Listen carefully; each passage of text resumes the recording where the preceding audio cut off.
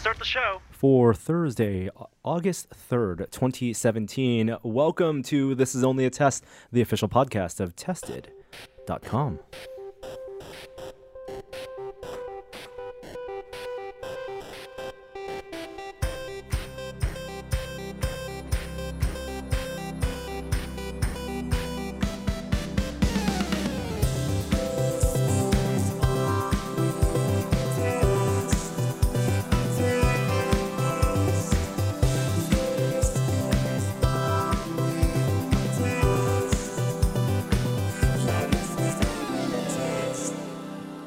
Welcome to the podcast this week. That intro music means that we are back to our regular crew. I'm Norm, and joined to me back from Pinburgh, Pinball Convention in Pittsburgh, it's Jeremy Williams. Hello, fellas. And, of course, wearing a very nice shirt with seagulls on it.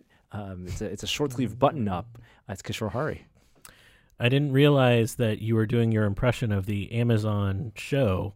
Oh, right? Yeah. Or whatever that thing is called. The Amazon Look? Amazon Look? Yes, yeah. Where I was rating your fashion. And I think Norm's you got a thumbs auditioning up. to be the voice of the Amazon Look. Or we've actually gone full circle because it was one of the things that Will used to do all the time on the podcast that I gave him crap about was reviewing people's attire as he introduced them. Will did that? Will did that. Will Smith. Has Will looked at how he dresses? He was a fan of novelty T-shirts. Yeah. Deflection. Oh, Focuses on the other. Okay. I see. Well, you have nice T-shirts on today too, gentlemen. Thank you. Thank you. I like the Pinburgh. Yeah, this was the official Pinburgh 2017 shirt designed by San Francisco's own Matt Henry. Oh, nice. How was your experience there? I had the best time. I had the time of my life. As Green Day would say, you had the time of your life? Yeah, or Dirty Dancing, whatever you want. I brought my 10-year-old, so that made it a little different. This is my third year going now. This is the world's biggest pinball tournament in history. They keep making it bigger, so I can keep saying that. I heard it was so big that even the contingent from your local San Francisco Bay Area Pinball League was in the dozens of people. Oh, yeah. No, we usually have 20 to 30 people from the Bay Area. And we had 800 people showed up for the entire competition. Wow. And they sold out months ago. But everyone showed up, had a great time. It is amazingly well run. I don't know how they do this because 800 people, they have maybe 300 games just for the tournament. So the whole convention is a tournament-based convention. It's not like California Extreme, not free play. No, it is. It's actually showcasing. more like California Extreme because it is. Okay. It is a part of a larger event called Replay FX. And if you're in the Pittsburgh area, you probably know about this already. If not, go next year because it's fantastic. Unlike California Extreme, it's not crazy crowded. You know, they have so much space. It makes California Extreme look like a small not a ballroom venue. Which it kind of is. It's a packed ballroom. Right. This is a warehouse? It's a convention center. Oh, got but it. they take over the big hall, and they actually two, and they open it up down the middle. And there's, like I said, about 300 pinball games just for the tournament, which is called Pinburgh. But the larger event is called Replay FX, and there's just as many pinball machines out there for people to play, as well as every video game, and bouncy houses and live music. And vendors selling all these amazing, wares that they've built or sourced, but you can't find anywhere else. So wares meaning modifications, toys that fit in pinball machines, custom. Yeah, but it's most of it is like 8-bit stuff. It's mostly like arcade centered. Got it. I think that's what people largely come for. That's the clothing you see there, unless they're in the pinball tournament. Then they have the pinball stuff. I have a question about the tournament itself. How is that run? Is it the same games or is it announced that this year's tournament game will be this that people practice on? Right.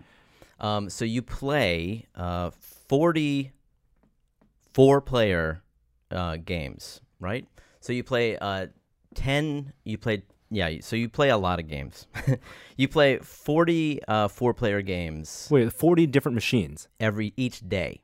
Each day you are playing 40 different pinball machines. Yeah, so it's like... So there is no singular... No. This is the Counter-Strike, the Team Fortress, the Overwatch. It is, you are the FPF master. Right. Yeah, you play every game. So it's sort of... Yeah, and that's one of the interesting things about pinball to me is that unlike, most games, you not only have to know your flipper skills and know how to play pinball in general. Yeah. You also have to know the rule sets to all these different Of course. games. And you could have a strong games that you're going to catch them on. It's like golf. Yeah. Except instead of a 19-hole course, it is a 40-machine tournament. Well, there's 300 games. But then each day, like, you're randomly assigned a group, and you know what 4 games you're playing for that 2-hour period. But then there's like 14 hours of the day that you're playing pinball. God, it's an 14 endurance. hours. Yeah, and then the second day you do it again, but you're in your division. The first day decides what division you're in, A, B, C, or D. Second day, you're sort of playing within your skill set. The second day, How many total different machines did you play? 80. Because I did 40 one day and 40 the next day. 80. Yeah. You did 80 different machines. 80 When you pinball said there were 300 different machines, I could have played any one of them, but it's 300 at the tournament, or Yeah. there are three? I Exactly. mean, there are many more than 300 total pinball no, machines. there's about 280 or so at Pinburgh. Got it. Yeah. And I couldn't name 28 pinball machines. No, I'm I looking. probably couldn't I'm either. looking at Jeremy's results on Pinburgh.com. He went 71 and 49 Yeah. total over 120 matches. How does that Yes. work? So 71. that's the number. 49. That's the number of points I earned. So that's the number of points. So that's the number of players that I beat, essentially, versus the number of players who beat me. Is there a list of which games Jeremy played to get at there? at the bottom. What are the more rare ones that? Oh God, who knows? I mean, there's from all eras there, but I did very well. I'm very proud of myself. Out of 800 people, I tied for 48th place. Well, top 50. Yeah, which is like insane. That's like in the PUBG analog, you're like top 10, top 5, Sure. even, right? Sure. Out of close to 1,000 people, I you was get so top close. 50? I could say I was so close to actually make it into the finals round. Top 6%. That would have been fun. I'm looking at the list of pinball games that he played. I recognize 3. Yes. No, 4, 5. I mean, some of them are famous, like Addams Family, really famous Of course, pinball of course. game. So when you hit a game, you know the games they're going to be in your circuit, or is that just pop up once you're? Often it's right at the moment you have to go play them. Wow, what's your feeling? Like, So I actually, when I went my first year, I said, this is a problem. We have to solve this. We can solve this with technology. Hey, friend Andreas, who knows how to make websites, how about you put together a website, and it's tips on how to play pinball. We'll call it Pin Tips. sure. And you type in a pinball machine, and you see the game come up, and you tap it, and it's all these suggestions submitted by people. Each suggestion has to be Twitter length. It has to be 140 characters long or shorter, and then we'll allow people to upvote them so that the more popular, more useful tips rise to the top. And he made it. And so that exists. And so now everybody who goes to Pinburgh or any competition, They're on their phone. Yeah, And then exactly. they're using pintips.net. Yeah. And they're like, oh, I'm playing an Amazing Spider-Man. There are 2 tips only. Don't shoot the center drop targets. You get a quick train. there you go. Wow. Yeah. And that's a quick primer. Yeah, because you only have a minute or two. So walk me through your psychological experience when you walk in front of a game, one that you did not recognize or never played before, or 2, one that you were very comfortable with. How do those feelings differ? Usually if I'm not comfortable with it, I end up doing better because I'm not trying to do one specific thing. You can hyper focus on your shot or whatever the objective is, and you just end up draining because there's all this pressure. Is there a scoring? Is there do you hope to then go not first because you don't want to set the bar, or Typically, if you have the top seeded player will have choice of position when you first get there. If whatever choice you have, you always choose to go as late as possible. Of Because course. You want to see what the scores are. and you want to see the strategies and you want to learn the game by watching other people? Exactly. Is there a little bit of smack talk? No, thankfully No. not. Thankfully, I mean, now that said, as I said, I did bring my 10-year-old, and he learned not only a lot about pinball, but he learned a lot of new curse words. A lot about life. Yes. Nah. He's like, Yeah. this is a side of Dad I have definitely not seen Who before. are the characters? Not for why me, why from isn't there all his a opponents. documentary about this? Because you could totally see the yeah. 2-day pinball tournament being like a Christopher Guest style documentary with all these characters. The guy who walks in with 2 pinballs and using them like juggling them in his hand or whatever, and the ups and downs. This is ripe for storytelling. Absolutely. I'm with you on that one. I'm a big Christopher Guest fan, and I would I mean, approve of that movie. they wouldn't even have to recast Billy Mitchell. No, He would just show show- up yeah. as is. He used to be a pinball guy. Before he won, what was it? What did he get known for? Pac-Man? Pac-Man. He was a pinball god.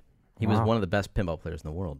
Oh my God. So he's Yeah, he'd be in that documentary. So who won this year's Pinburgh? Oh, yeah, somebody I've never met before. His name is Colin McAlpine. Congratulations to him. He walked away with a $15,000 prize. Wow, what's the buy-in? $100, probably $200. Everyone had to pay to play. Okay, but you're getting a lot of game time. Oh, yeah. You're playing almost more than 200 games. No, I mean, you got, and the amount of work that goes into running this, unbelievable. Off the chart. I mean, it's amazing. What'd you get for place 49? Free soda? I think it was like 48. I'm not, or 40, 48. But it was nothing. Oh. No, I pride. I got Whopper points. That's your world ranking points. Right. Yeah. So congratulations Thanks. on your high standing. And you can only go up from here. Big expectations next year. Not true. And your son enjoyed it? Yeah. He wants to go back. I also I heard that this was a big trip for him, technology-wise. That's right. Yeah. No, because we would be separated at this event, I said, we'll get you a phone for this weekend. Ooh. But now I think he just has a phone. What? Yeah, you got out-parented by your child. He's going to middle school now, and so there's some reasoning for why he should have a phone as long as he can keep it in his backpack at the proper hour, not take it out. You can't. That's not going to happen. It sounds like he won. Yeah, it does. I mean, does Apple give you? I assume it was an iPhone. There's a 4-year-old, iPhone. I assume. I don't think Apple gives you the ability to have a turn off cellular services, turn off third-party apps between these hours. That would be some type of intense child protection. That's why you give him an Android. It just does that sometimes. Right. the apps stop launching. No, he's over the moon about it. This is a big thing for him. Wow! Congratulations to you both. How'd you spend your weekend, Kishore? I don't remember. Really? How about that? Oh, actually, I went to see Wonder Woman again. Oh, you know what? Yeah, let's jump into our first segment then. If we're going to talk about movies, I just wanted to say real quick that Annalie was fantastic last week, and if you didn't listen to last week's episode for any reason, go back and check it out. It was a good Comic-Con discussion. I don't know, that Kishore guy wasn't that great.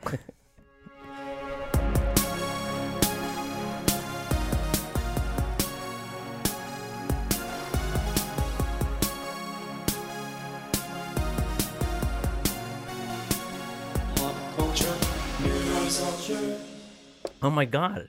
I'll tell you later. What? This is the best worst tease ever. Before I play the next music, you have to tell me. You have to remind me to tell you a story. Yes. Before I play the next music. I'm gonna put it in our notes for discussion.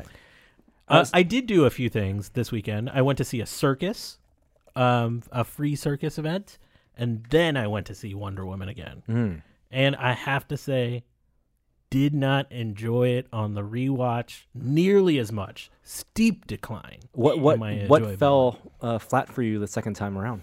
So all the things that I was really seeing it with like a larger crowd kind of energized for, like when Wonder Woman revealed her outfit coming out of in that one scene the trench. When I saw, I'm trying not to spoil people. Okay. Even though it was in a trailer. I mean, it's the second highest grossing movie of the year domestically, and people have seen it. It's okay. So that scene particularly fell flat second time. Yeah, because there was only like 4 people in the theater, and it was just kind of felt cheesy. That's what I'm saying. Yeah, I'm glad. I'm glad you've seen the and light, I think my friend. That's a movie that definitely benefited from the anticipation running through the crowd, and then the fight with Ares didn't look as good the second time. The fight with Ares, I think, universally agreed, is not fantastic. Yeah. And I didn't remember it being that kind of like gross, and like the exposition like that was happening during that fight didn't line up to like their movements and stuff. It was like they're doing voiceover over their own fight, which was a weird sort of experience. So it's just like little things like that. But it brings up this idea that like there's some movies like this, especially in the comic book genre, that are just better to see opening weekend because you like a full theater makes a huge difference. Watching a movie sometimes in theaters, period, makes a huge difference. That said, I did go to see Attack of the Clones with a full theater. I saw all those prequels with a full theater. Yeah, and that doesn't help. And when Yoda has his fight where he starts jumping around like a frog, the whole theater erupted in laughter. Yeah. What? Yeah. Completely different experience for me. I watched it Really? at the Coronet Theater back when that was around, a major landmark theater in San Francisco. And when Yoda opens up his cloak and the lightsaber flies out into his hand, crowd was cheering and oh Right. my God, this is amazing. But he didn't start hopping yet. He What? did not start hopping yet. I What about- might have blocked out the crowd reaction for when we started hopping. Yeah. Yeah. Okay. Well, I think totally fair. We've watched the movie multiple times now, Wonder Woman, and I agree. Parts of it I would hope to have been different, but I say that only in the sense that like no movie is perfect, and I can always come up with reasons to improve it. But still thoroughly enjoyed. I did a couple things over the weekend. Watched a bunch of movies. I watched 2 movies. I watched The Big Sick, which Kishore, you've seen, right? I have not seen. You've not I've seen. just sort of lived it, you know? Oh, okay. I guess we've all kind of sort of lived it. Yeah. Yes. And that was a great movie to watch in theaters as well. Really? And it's not playing many places. I saw the Stonestown Cinema. Yeah, the mall theater that I watched movies at when I was a kid. Everyone is recommending this film. It's a really good romantic comedy. There you go. Yeah, it's well written.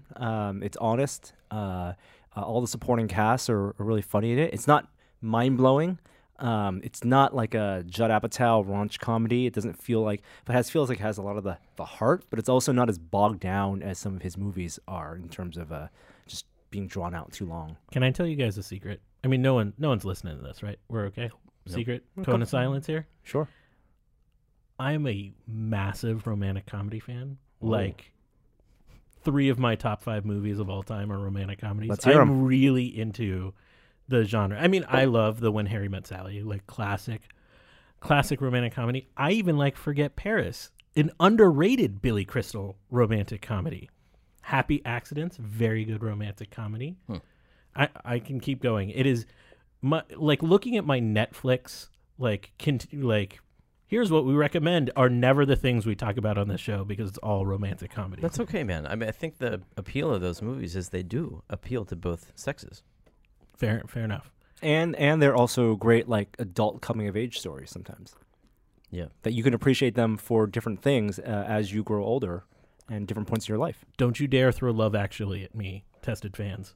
Hate that movie. Why do you hate that movie so It's much? so overrated. So overrated. Who takes like cue card signs to somebody's door to express their love? It's overly romanticized and in many ways not the best way. But going back to The Big Sick, I mean, everything I've heard about it is sort of twofold. It's like if you're a fan of Kumail and his work, a lot of his comedy comes through because it's based off of his real love affair with his wife, Emily Gordon. But everyone keeps saying Ray Romano is excellent in this movie, and which Holly is such Hunter. a weird statement. Yep. Everybody Loves Raymond is great in this movie. All right. Yeah. Well recommended. The other movie we saw in theaters, and this is I think people out there probably care about this a little more, is Dunkirk. I thought you were going to say Emoji Movie. No? No, not the Emoji Movie. Number 1 for 2 weeks in a row. Dunkirk. Saw in IMAX. I think it was, I think it wasn't 70 millimeter in the IMAX version we saw because I think they had the digital IMAX pre-roll. It was astounding. So Christopher Nolan, of course. I don't know if you've read any reviews of Dunkirk, but it's about 1940s, great evacuation of French shores for British soldiers. 350,000 soldiers evacuated back to Britain, and there are some interesting storytelling devices he uses in this. They're very Christopher Nolan in terms of I don't want to spoil too much in terms of like how he messes with time a little bit, but. He's getting closer. He's not there yet. He's getting closer to what I feel like is his goal of shooting an entire movie with IMAX cameras. So I have a couple questions to ask because even though it's really well reviewed, it's divisive from people I've talked to. Everyone gives it's beautiful, but it's a really hard watch. And what does that mean? Hard watch? It's like you're not going to go rewatch Dunkirk. If it was in theaters again, it'd be one of those movies that if they played at the Castro Theater in 70 mil in 5 years, I would sign up for it in a heartbeat. There are some. So when I talk about the IMAX, like he loves film, he loves shooting in IMAX. from The Dark Knight, the first opening sequence, big deal. He shot that. It was a big deal. I'm not saying that sarcastically. It was a big deal. He shot the whole bank heist sequence with the Joker in IMAX, and that scene looks gorgeous. But that movie, which has many scenes in IMAX, from the climactic action scenes to some scenes, is choppy in the sense that if you watch it in IMAX, even if you watch the Blu-ray, the IMAX scenes, one, fill up the whole screen, and you don't get your black bars top or bottom. Oh, that's true on Blu-ray too? And it's true on Blu-ray. They fill 16:9. Wow. And then IMAX is a little taller than 16:9. Yeah. But then they give you the black bars. But also the film stock looks different. You can tell does. IMAX is brighter, it's crisper, just the way the film is developed. So if you keep an eye out for it, and many times it's if you watch, like, whether it's Dark Knight or Interstellar or Inception, many times, I'm not even sure Inception had IMAX scenes in it, but Interstellar for sure, like, it's just, you don't notice the difference. But the times when you do notice the cuts, like some in one scene, it'll be like this gorgeous full screen, beautiful IMAX wide shot, and suddenly you see the black bars, and it's a little grainier, it's a little darker. And this movie, it's flipped the other way around, where most of the movie is IMAX, and very few scenes are shot 35 mil. You watched it on an IMAX screen? And watched an IMAX screen, and the 35 mil scenes stuck out like a sore thumb. Yeah.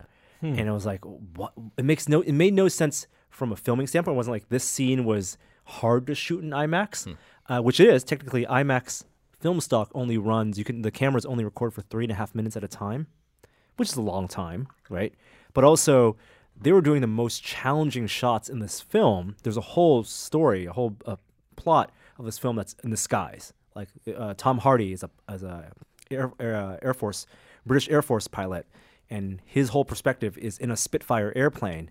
Every scene with Tom Hardy is IMAX, from his face to his perspective to the dogfights. And you can look at behind-the-scenes pictures where you see real Spitfire airplanes that they brought back to fly, that they have, like, basically rigged up IMAX cameras mounted on the side of the airplane, looking inward, looking over the shoulder, to film these scenes. Crazy. But they have to start those and stop them, and they have every 3 minutes. They basically have to take off and land hundreds of Oh times. my God. They take off, land. There's they actually didn't use Spitfires for some of the scenes. They used a similar airplane that they redressed to look like a Spitfire, but had 2 seats. And so they had a director in the back with a camera operator. Are they film cameras? They're film They're not cameras. digital IMAX? There are, you know what? I'm not sure. There are digital IMAX cameras that do the 65 mil equivalent format. I want to say these were still film. Crazy. Yeah. And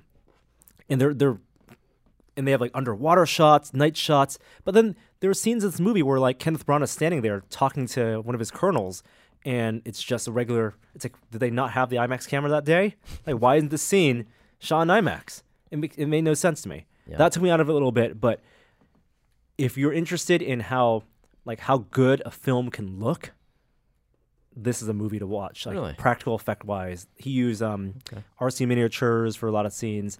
There's some amazing, gorgeous. Like, IMAX used to produce films, right? I guess they still do. Yeah. More like documentary style. Right. They're totally documentary style films, and they did one on the ISS. There was an IMAX camera on the. I think that one's a digital one, on the ISS that they filmed. They've done nature documentaries.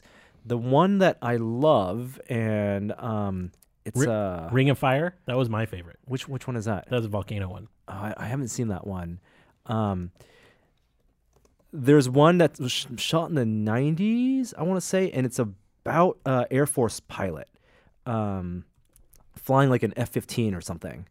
And that one is it's like a short, back then I think IMAX projectors could only go for like 80 minutes long, so it's like an 80-minute documentary. And but it had some amazing aerial footage, all shot with IMAX cameras. And this reminded me of that, but in a narrative storytelling, fictional account of a real life event. And you, just real quickly, you were saying people aren't watching this a second time because of the story? I think it's a combination of, like, it's a hard story, but difficult. it's also like what I've been told is just that it's even though it's beautiful, it's that, like, castaway. It has castaway quiet moments that are uncomfortable. Okay. Like, I don't think Schindler's List level is not what I got from this. Like, I can't watch this again because it's traumatic, but just that it is not something that you're going to just pop in.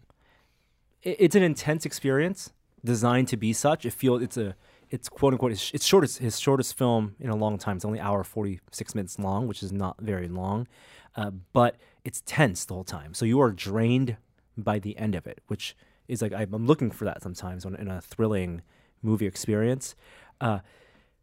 If you watch Dunkirk and you love the Tom Hardy dogfighting and aerial shots, like how do they do that shot? How do they this IMAX cameras in the sky with the real airplanes? The documentary I'm talking about that IMAX produced is called Fighter Pilot Operation Red Flag, and it was made in 2004.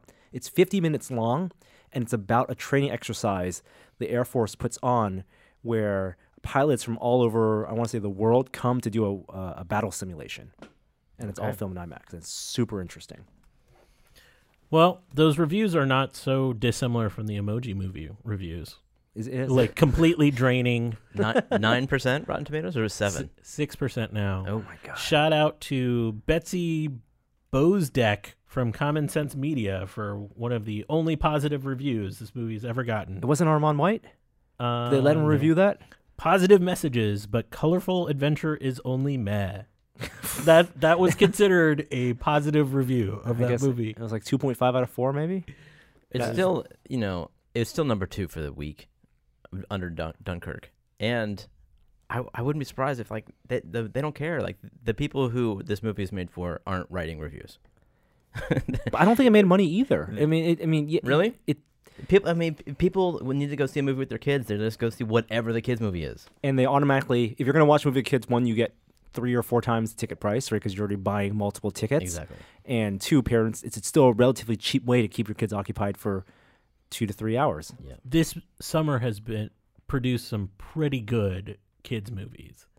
So this is an abomination. I wouldn't call this just because there are a lot of kids movies that are maybe, I wouldn't say frivolous, but at least this seems frivolous in that they took an IP that don't even resonate with kids. But it's not an IP, is it? It's brand familiarity. The idea of an emoji is there's a recognizable brand, and it's the kid version equivalent of Battleship, like what the studio did. Oh, the movie Battleship? In terms of they took an existing recognizable name for something that has no plot associated with it, and then somehow gave it a plot. Yeah, I mean, they had me at examining the family dynamics of the poop emoji, but whoa, got deep. Yeah. You know what? We went to see, I don't know. We went to see some kids movie. What was this? Captain Underpants? No, I didn't see that I one. liked it. Storks. No, it was recent. Anyway, we were there, and the most exciting thing was in the hallway. We saw that they're making a Paddington 2. Oh, which I don't know if you saw the first one. I like that first, so it's very sweet. Very charming. My young daughter, she when we told her about that, she's absolutely blew up. She's just so excited. She doesn't even want to. She doesn't even know what London is. She just knows it's London. as voiced by Paddington the Bear. I got one more movie recommendation. Watch Free Fire, which is not a kids movie. Kids should not be watching this at all. Okay. It is a 2-hour exercise in a chaos of a gunfight. Totally worth it. I haven't even heard of this. Brie Larson's in it. Cillian Murphy. Is it in a theater? It's on demand rental. Okay. Yeah, but highly recommended. The director Ben Wheatley, I want to say, also directed High Rise. He's an upcoming director. High Rise is good. Yeah, so this it's totally fun. Sharpo Copley's in it, and he's hilarious. One more I got before we get to your two stories you got to tell. Are you guys Game of Thrones watchers?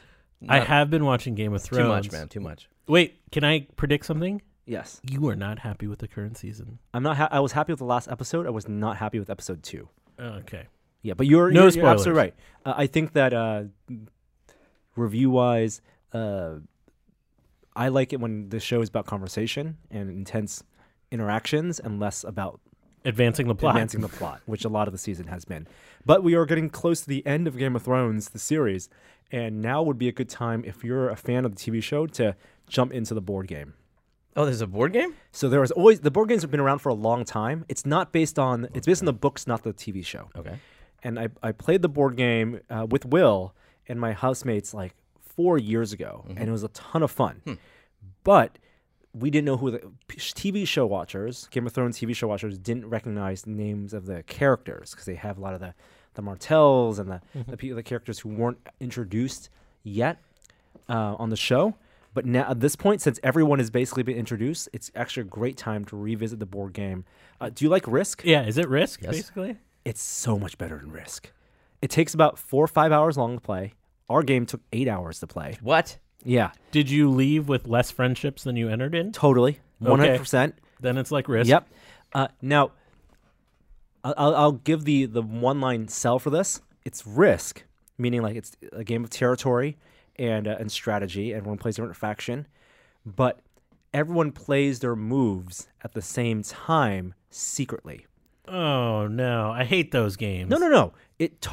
So as opposed to I've noticed this trend with a lot of the newer generation of board games where everyone's always involved. yes, You know? And so like there will be a move round where like we're all gonna make our moves, but we make our moves behind curtains. So we make decisions, but our decisions that we individually make, we have no idea how it's gonna affect your decision. And so we make these gambits. Like, do I think you're gonna move closer to my territory here, or can I reallocate my resources? And everyone unveils their moves at the same time, and then the game plays out. So that's Risk with bluffing. Yeah, which makes it much more interesting, which makes it more like Game of Thrones. Yeah, it makes you want to murder each other more. Totally, and there are ways to win the game where you can like play very slowly and slow play it. But if you're a fan of the TV show and you like this last season, especially the strategic moves being made by the different houses in this most recent season, you will love playing this game because you can basically do those things in board game form. Can you play as Targaryen? The dragon lady? You cannot play as Daenerys. No, that's just like the pinball machine then. Oh, really? She's too powerful. Oh, Oh, interesting. yeah. Yes. There- So, speaking of pinball, Yes, your story.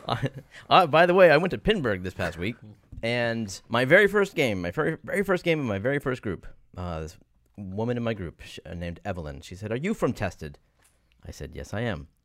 And she said, "My husband made the music for the technology to this week." No, what? Yeah. Holy smokes! Isn't that crazy? That is what a Wait, weird. is that Justin, a.k.a. Speed? No, it's not. That would have been funny. No, I believe his name is Michael. And way like 2 days later, I caught up with her. I saw her in the hallway, and I said, "Hey, introduce me to your husband. I want to meet this guy."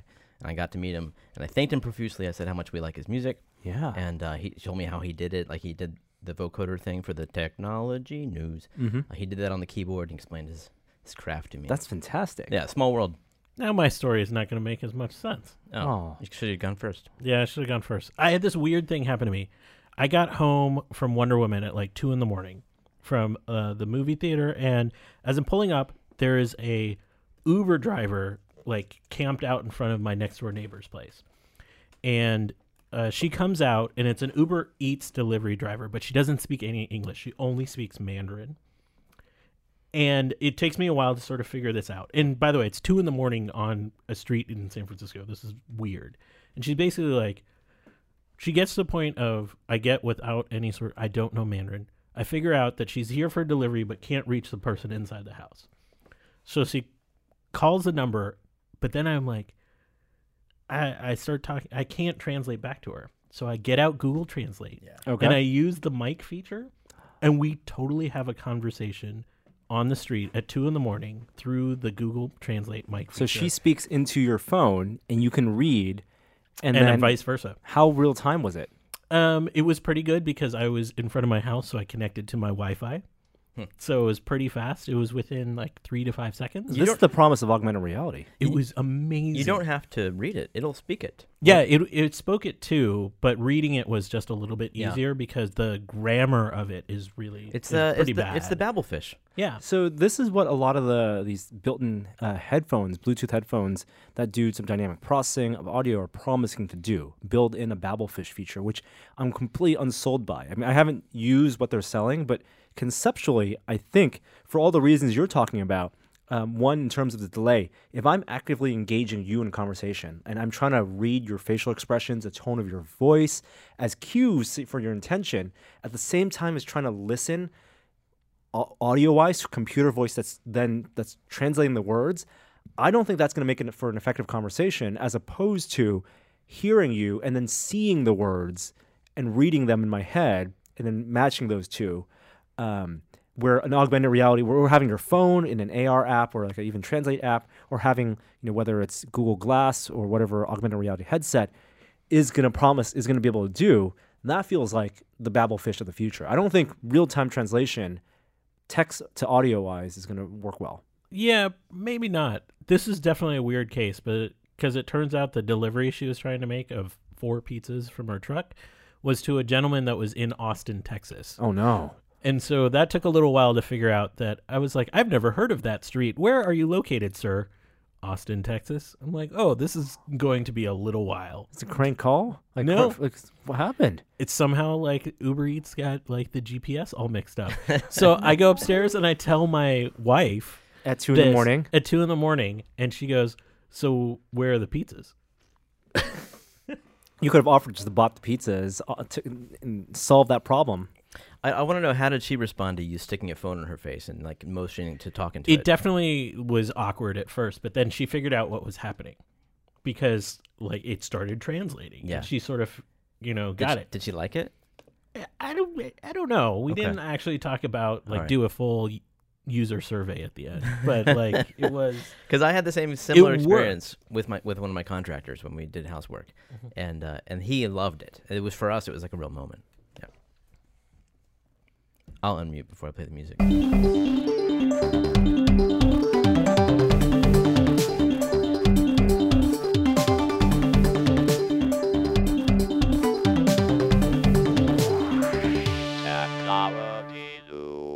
All right, I think there are 2 big technology stories that we got to talk about this week. I know we have a lot of things that we have listed in our show notes, but first of all, let's talk about Tesla. Oh, I thought you were going to go back to the Emoji Movie. Okay, Tesla. All right. So last Friday, I don't know, on schedule, right, making this schedule. No, it's a little behind schedule. Elon unveiled the first production Model 3s in Fremont. We weren't there. Actually, a tested reader generously reached out and offered to get us a ticket to this event. But oh, wow. I was busy, had to decline. And that Model X event that I went to a couple years ago was just it left me such a bad taste in my mouth. So, but I'm still very excited for the product. But they had about 30 Model 3s out. They delivered the first ones to Tesla employees who were owners 1 to 5, I believe. And then several announcements were made. So this is also the lifting of the embargo for reviewers who had gotten access to the Model 3s to drive them. And lots of new info, both in terms of the technology and also for the pricing for people who are on this pre-order list, who've already put down $1,000, people in this room included, for a Model 3. Before we get to some of the professional reactions, what was your just gut reaction just seeing the car come out and what you saw? Did it meet what you expected? Totally. So this did not feel like the fear, I think, that I had with, and in retrospect, it didn't make a lot of sense, was that the Model S was their premium car, right? So about $100,000 car, a little less, but if you want all the options, it's a very high-end car that isn't really attainable by most people, right? And so this is supposed to be the attainable version, starting at $35,000 with the tax rebate. But the question was this, how would they differentiate this from Model S? I think it's 35 before the tax rebate. Oh, before the tax rebate. 35 before the tax rebate. How would this be differentiated from the Model S? Would this be their Corolla, or would this still be considered a luxury car? And it seems like this is still going to be a Tesla, a premium car. It's almost like the cheapest iPhone is still an iPhone, right? This is not a car for the real masses. This is a car for the middle class, and so the car looks good from a car perspective. Yeah, it looks really good, I think, from the outside. And then the initial reviews that I've read of people who I don't know how much time they spent actually driving it, were that the performance of the car exceeded their expectations, which also pleased me.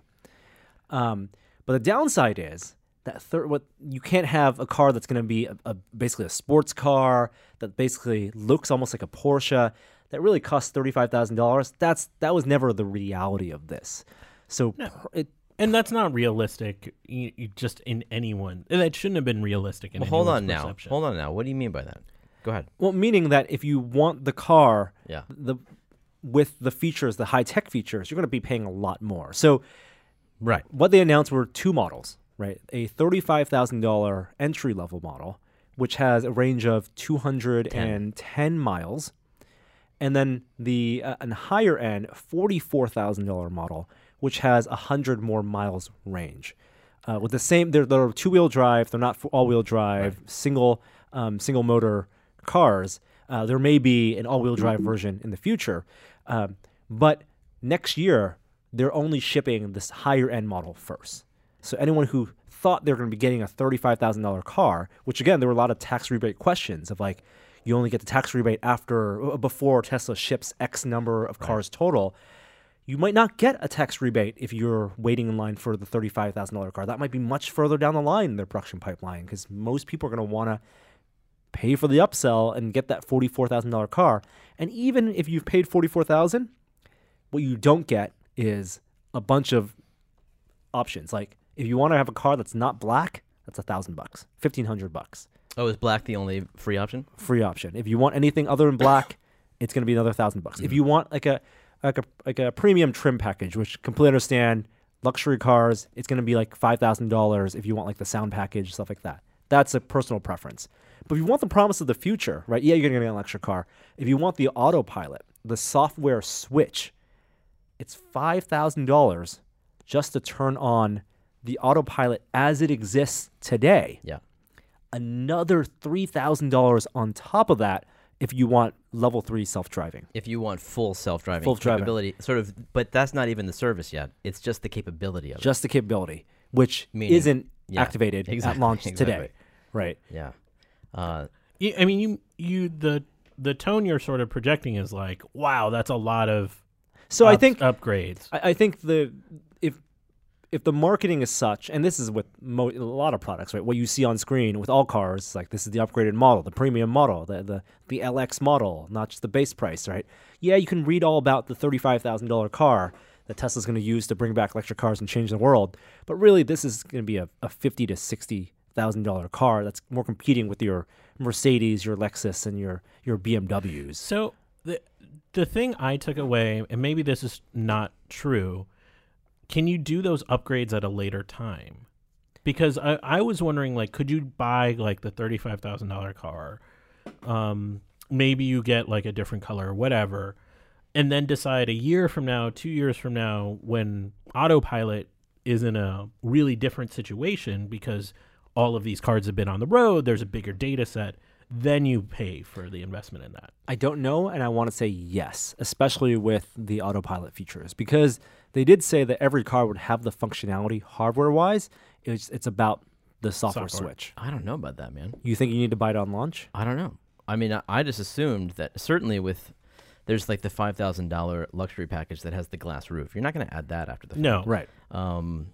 The battery in terms of like the longer range? The range, the range you can only buy that at launch. So you're just talking about specifically the Autopilot stuff? Yeah, I mean, because the Autopilot, which is, I think, the expensive promise that I think most people were hoping for. Yeah, and by the way, I think that the Model 3 is clearly ahead of its time in every other way. Yeah. I mean, because if you look at that dashboard, you can tell it's supposed to be a self-driving car. Yeah. There's a computer screen, and that's it is very minimal. And that's it. Totally. What is like 14-inch computer screen? So you can...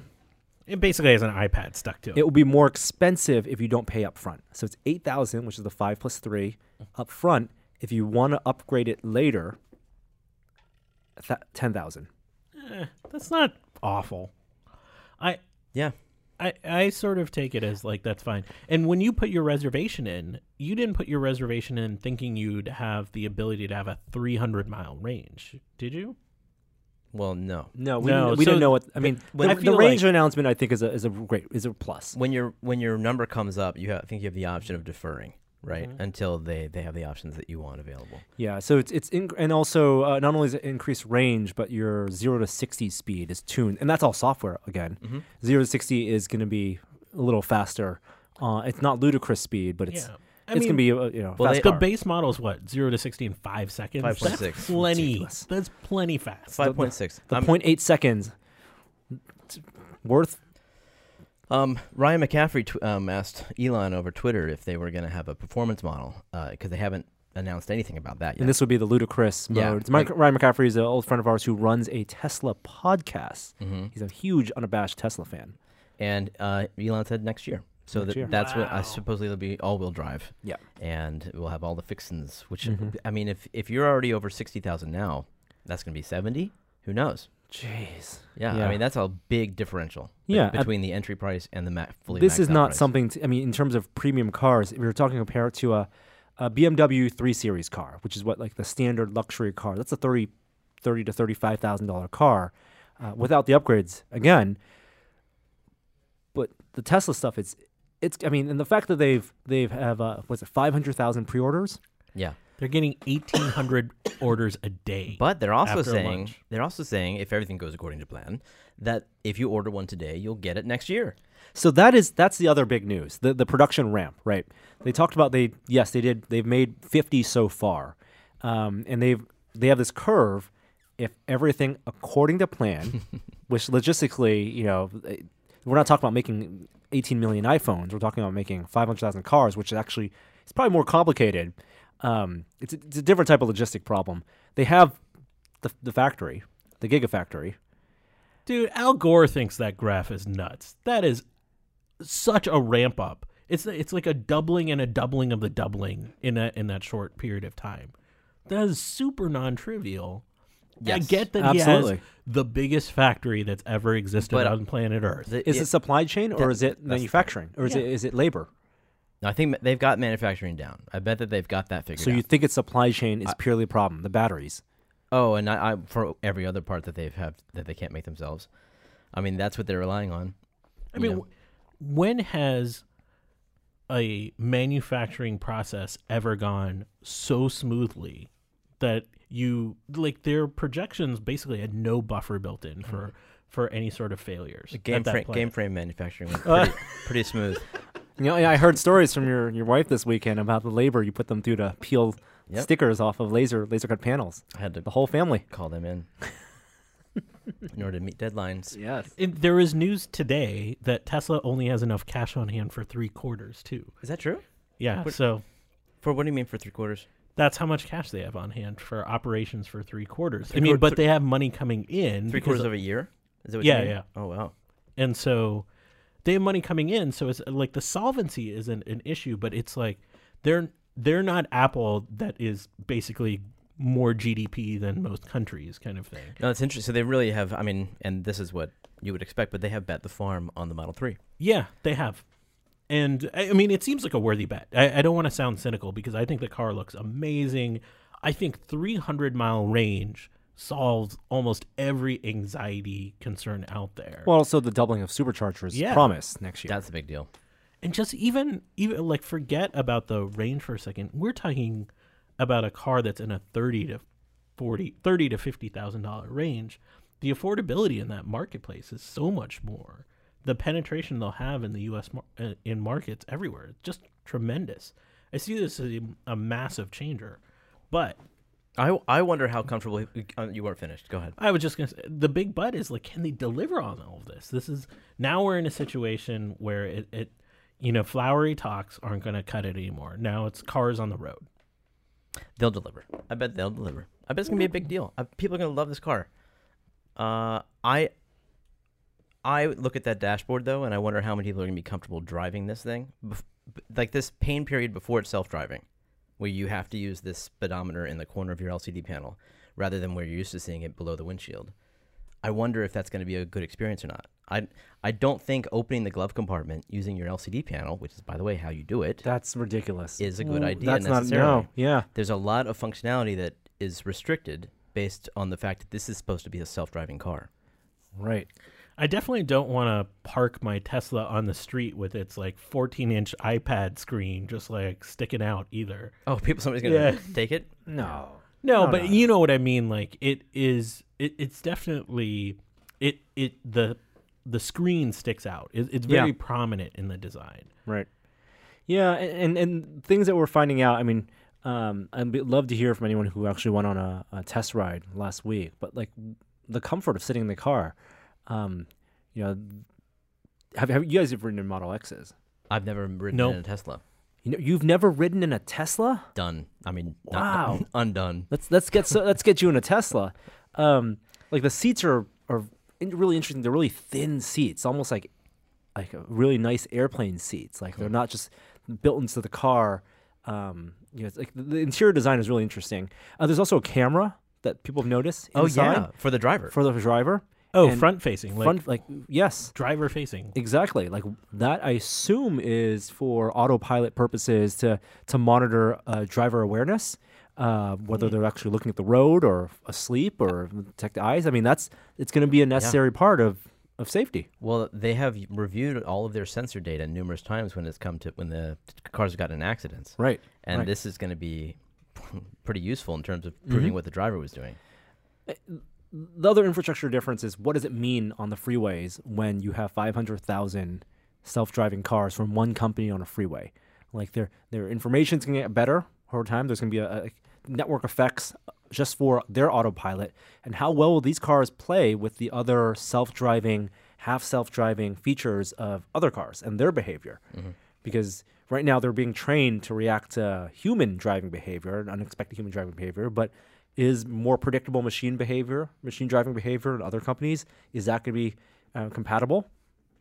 Don't know. I'm glad I'm not one of the first 50. Oh, sure. You feel that way about a lot of products.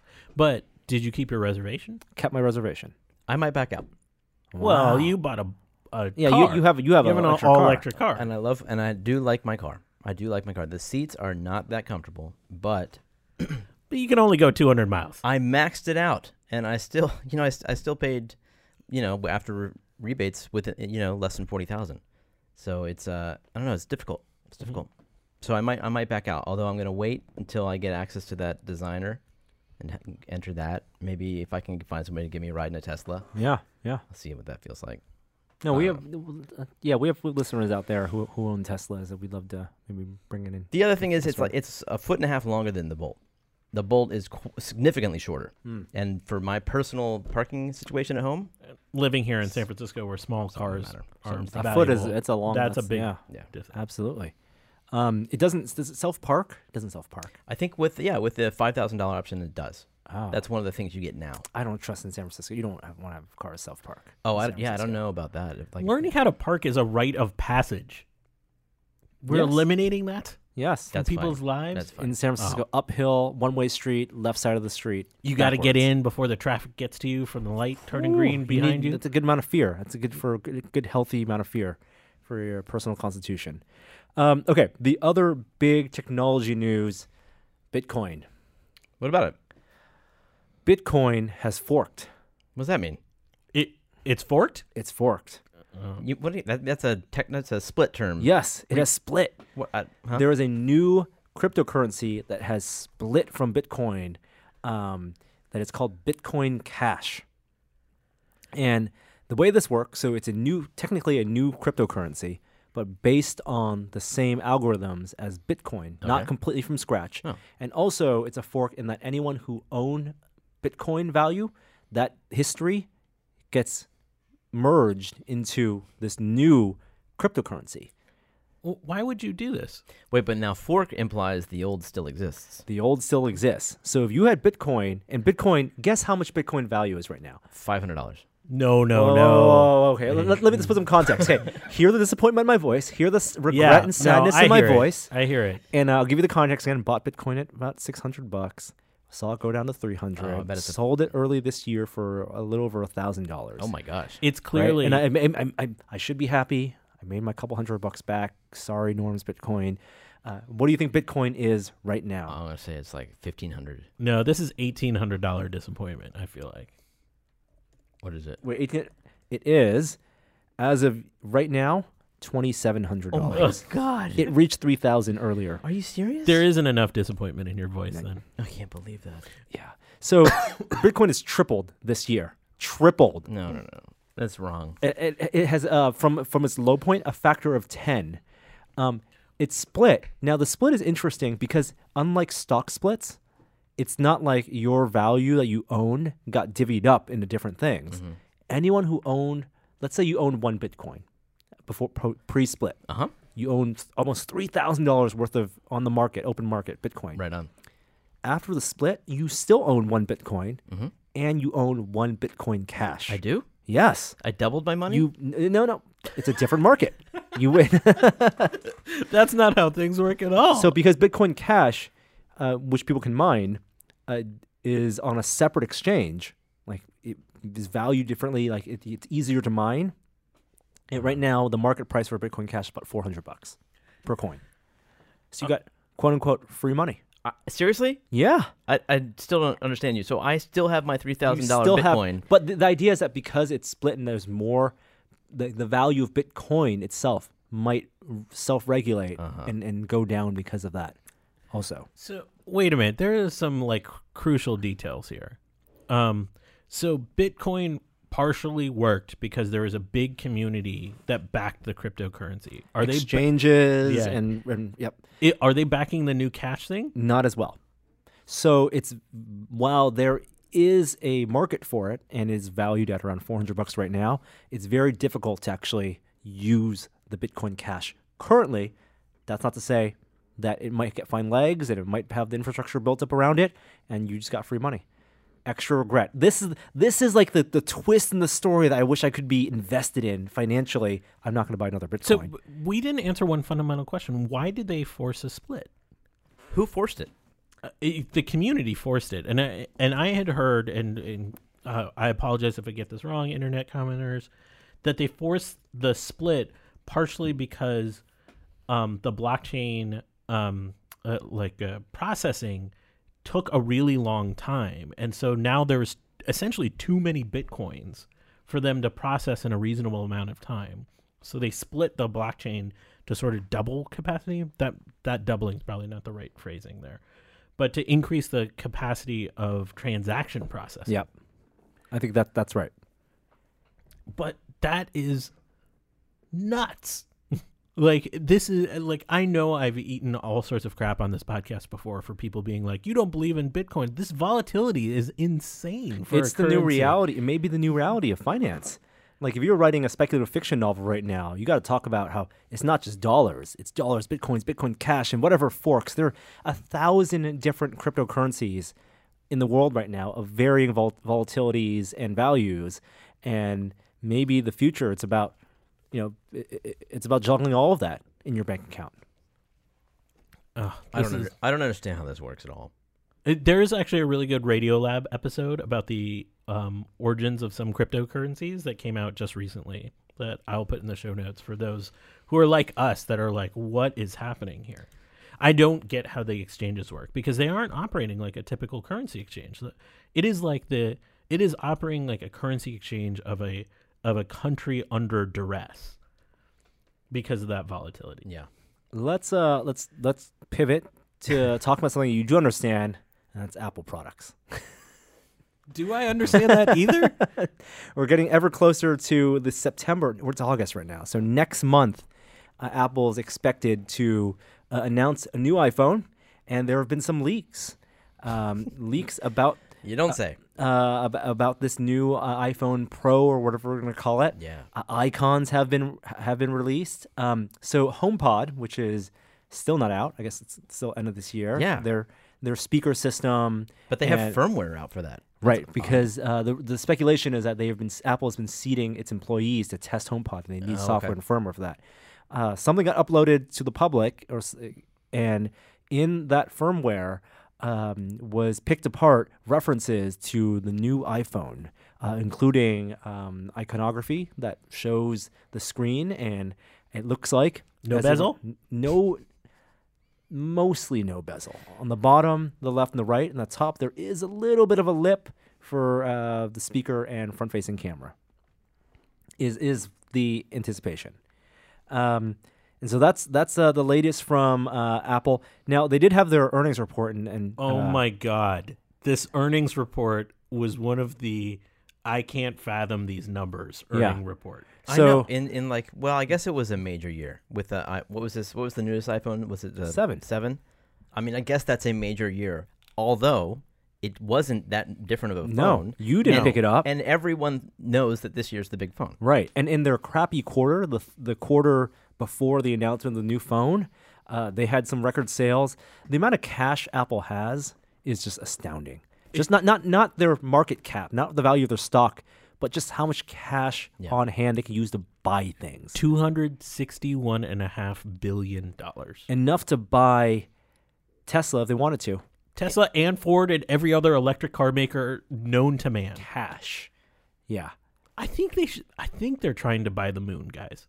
I think that's how. The only reason to hoard this much gas is to save up to buy the moon. That's the only thing worth this much money. Carve it into an Apple logo. But some fears. So if you look at some of the growth numbers on Apple versus other phone manufacturers, especially in China, where they really wanted to have a foothold, because that's where they see a lot of their growth coming. The iPhone has not done so well in China. Is that true? Yeah, compared to some of the Chinese Android phones that have come out in terms of the growth. There's still a ton of people, don't get me wrong, using iPhones in China, and it's still very much a prestige product. But big news, they have in China taken away VPN apps from the App Store. That's a big crackdown. To comply with the Great Firewall. Huge. No surprise, really. They created this law months ago in China, and Apple seems to. And so it was a law that said no VPN apps, and so Apple's quote unquote complying with the law. No VPN usage. Right. On the internet. Right. In order to circumvent the Great Firewall. So to comply with that, they've taken down the apps to comply with this, but also it's playing ball in a market that they know they need. Not only for customer base and potential growth, but also for manufacturing. We're talking about it's still all freaking made in those factories in China. I mean, I think, if we're talking about control and censorship, I also think that there's it's been suggested that the momentum towards, capitalism and open markets and freedom is too great, and that the government can't fight it for long. Yeah. So they'll try to in the meantime, but the momentum is towards the better good. Do we feel like we've given up on the idea that Apple's going to do a TV, and given up on the idea that Apple's not only going to make a TV, but also maybe a car? What's the difference between an Apple TV and an Apple TV connected to a TV? What's the difference? In terms of the user experience, or in terms of the potential business there? User experience. The user experience is if they made the physical screen, then switching channels, switching inputs would be the user experience for that. The terrible user experience of turning on a TV and pressing and having the terrible physical remote with half the buttons you don't use, that would go away, I think, if they made their own physical TV. Or it could be Siri controlled, I guess. And it could potentially look better. I think TVs look generally good, but I think there's a lot of room for it to be redesigned and reimagined. And uniformity. Most TVs look the same. Uniformity also in content and the content experience. So I think there's totally a missed path by Apple. I'm sure at some point they were exploring what Apple should have done, and we've talked about this before, they should have bought Netflix, right? They should have bought Netflix years and years ago and own the content. Netflix was the natural way to supplant iTunes in terms of how people are going to consume video in the modern age. And if they had owned something like Netflix, and if they did that, and they also that would make it a lot more sense for them to make the TVs, not just the boxes to stream them, because those TVs would have the best. They would control the content and how the content looked on those screens, and we'd get things like 4K HDR ubiquity much faster, or at least more consistent, as opposed to all the different standards right now. That seemed like a missed opportunity for them to take advantage of. Here's the thing: people don't buy TVs that often, though. Oh, absolutely, yeah. But people buy Apple products very often, unnecessarily. Yeah. So you could use the HomePod as surround speakers. Apple also doesn't bet on companies that lose money. Yeah. So, quick side note: Netflix. There's a report out in Variety. I want to say LA Times. LA Times. Netflix is operating at a loss of how much per year? Potentially? It said they're $20 billion in debt right now. Whoa. Yeah. Wow. Yikes. That's a tenth of the Apple money pot. That I'm sure Netflix has. I mean, and they've been growing. They have 100 million users, and it grew 25% in terms of year over year. But they're going to have to. I think they're going to change their model eventually. Would you pay more for Netflix? I think that's what's going to happen. I think Netflix is eventually positioning themselves in a place where they can increase prices and have users be okay with that. For the amount of content you're getting right now for Netflix, that $10 a month you pay is a ridiculous bargain that no streaming service can compete with. Amazon can compete with it because they have this extra value add that's been their foothold into your bank account, which is the Prime subscription, which is over $100 a year now, right? And Netflix wants to get you to pay $20 a month. Right now they want you to double what you invest in, so that when you think of things like movies, how much do you spend on movies? Like a relatively active moviegoer, you spend more than $20 a month in movies. You're going to watch more than 2 movies in theaters a month if you're an active moviegoer. No. If they're investing in movies like Bright, that we talked about last week, the Will Smith movie, and things like Okja, where I would have seen it in theaters and spent $20 just to watch those, $25 to watch this movie in theaters, but they are the convenience of being able to, the day it's out, to be a part of that water cooler talk, be part of the Twitter talk, and watch that on my Netflix account at home, that's worth spending a little more on Netflix every month. I think maybe Netflix tones it down a little bit. Like, there is too much stuff on Netflix. I think they went after a little bit too much prestige this past year, like comedy special every week. Yeah, Dave Chappelle. What's the HBO model, right? Well, HBO's toned down from that. HBO is quality over quantity, and I think HBO Netflix also is going to find some middle ground there. Also, the big difference, obviously, is the schedule. HBO, there's no incentive for HBO to pack their programming every month of the year. They do like the 2 or 3 shows on that people are watching at a time, with the occasional special or movie. And then once Game of Thrones is over, then they'll start promoting another series to get you on the hook week to week.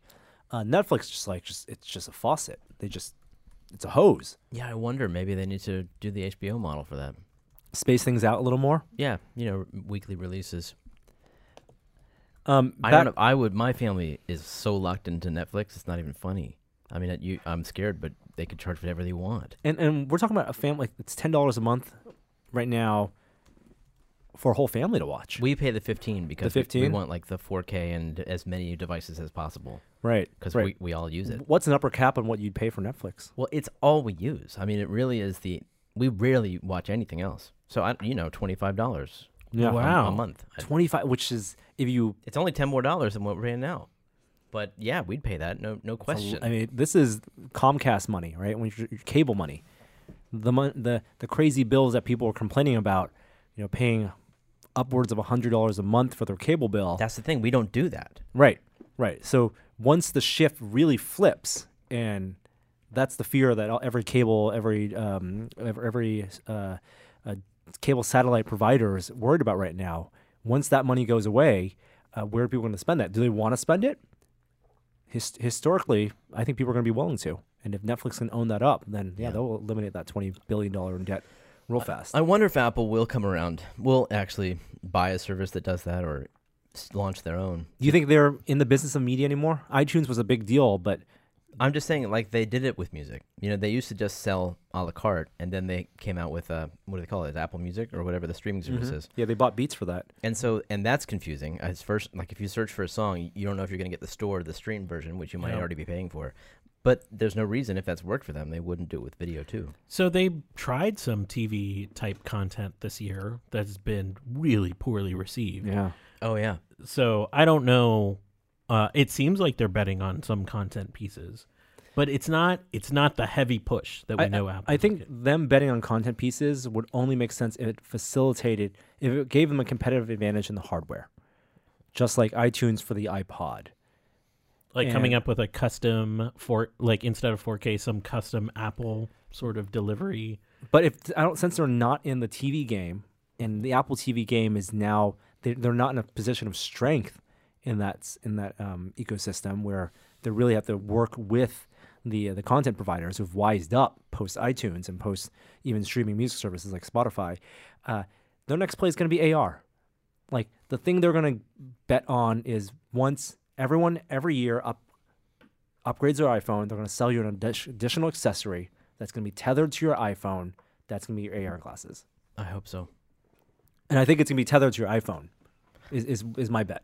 I hope the new phone, that's the bezel, you know how much I care about that? 0. But if they have new 3D sensing AR technology, that's exciting to me. Just in the camera? Yeah. So you're okay with AR being something you're holding up on the phone? Oh, no. I mean, I can't wait for the glasses. For the glasses. But to get there. yeah, just to get there, to experiment, to do things now. The AR demos I've seen so far using existing technology are so promising. Right. But from what I understand from developers, it's still difficult. Like, it's still, the tracking isn't 100%. Right. So if they can nail that with better 3D incrementally sensing, improve it. Yeah. I mean, it's already compelling now, putting hot dogs on the side of airplane wings and on your desk. Or the measuring tape and things like that is super compelling. I mean, I think the novelty use, right? The thing that are going to make it socially acceptable are the things like the more frivolous things, your Snapchat features and your distortion of your reality, and making that socially acceptable for people to hold their phones out and to look through the pain of your phone as an AR device is going to be an essential step to getting people to be socially accepting of wearing some type of goggles. You can't make that jump from now to goggles without getting people already holding their phones out. And Pokemon Go did that to some extent. Yeah. But with ARKit and with whatever comes out with this next iPhone, which is why I think their glasses are going to be like 2 years out. You need ARKit to evolve, the app ecosystem for that to evolve, the hardware to be more powerful enough. But once the glasses comes out, my bet is that it's going to be something that's going to be tethered to your phone, because then that makes you want to upgrade a display in your glasses every year or whatever, every other year. And then also the processing power locally on your phone. Like the watch. Just like the watch. Yeah. Every other year. It's going to be an accessory, not a standalone device. They're also working on a car. Don't forget about that. You think that's real? Yeah, there was just another article where Tim Cook said they're still making a big investment in it. They believe in AI automobiles. How does that implement?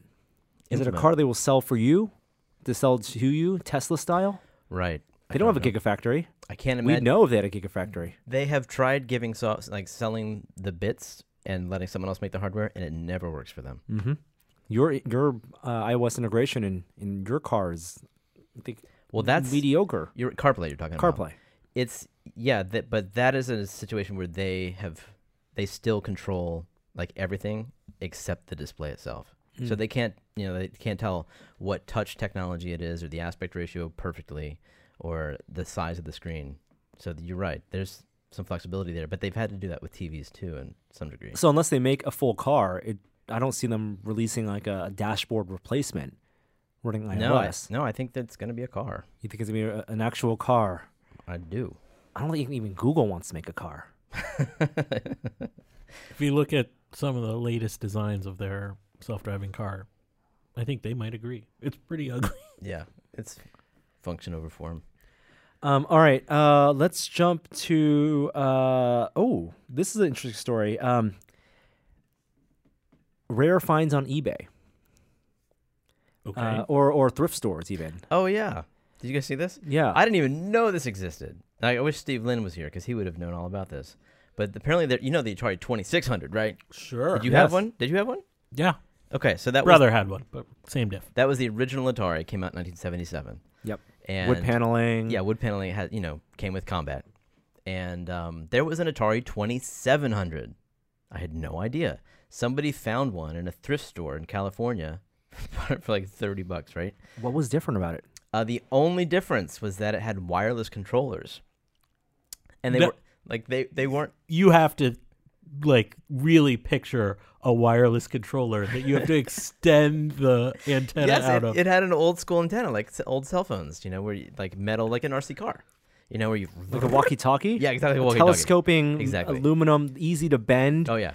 And then wow. 1980s, baby. Okay. And apparently, like the funniest thing ever is the reason that this console did not take off. There were only prototypes made; they never manufactured it. Was because of these wireless controllers. The wireless controllers were not paired to the console, and they had a range of like several thousand feet. So if your neighbors had an Atari 2700 and you did, then you'd control their console and vice versa.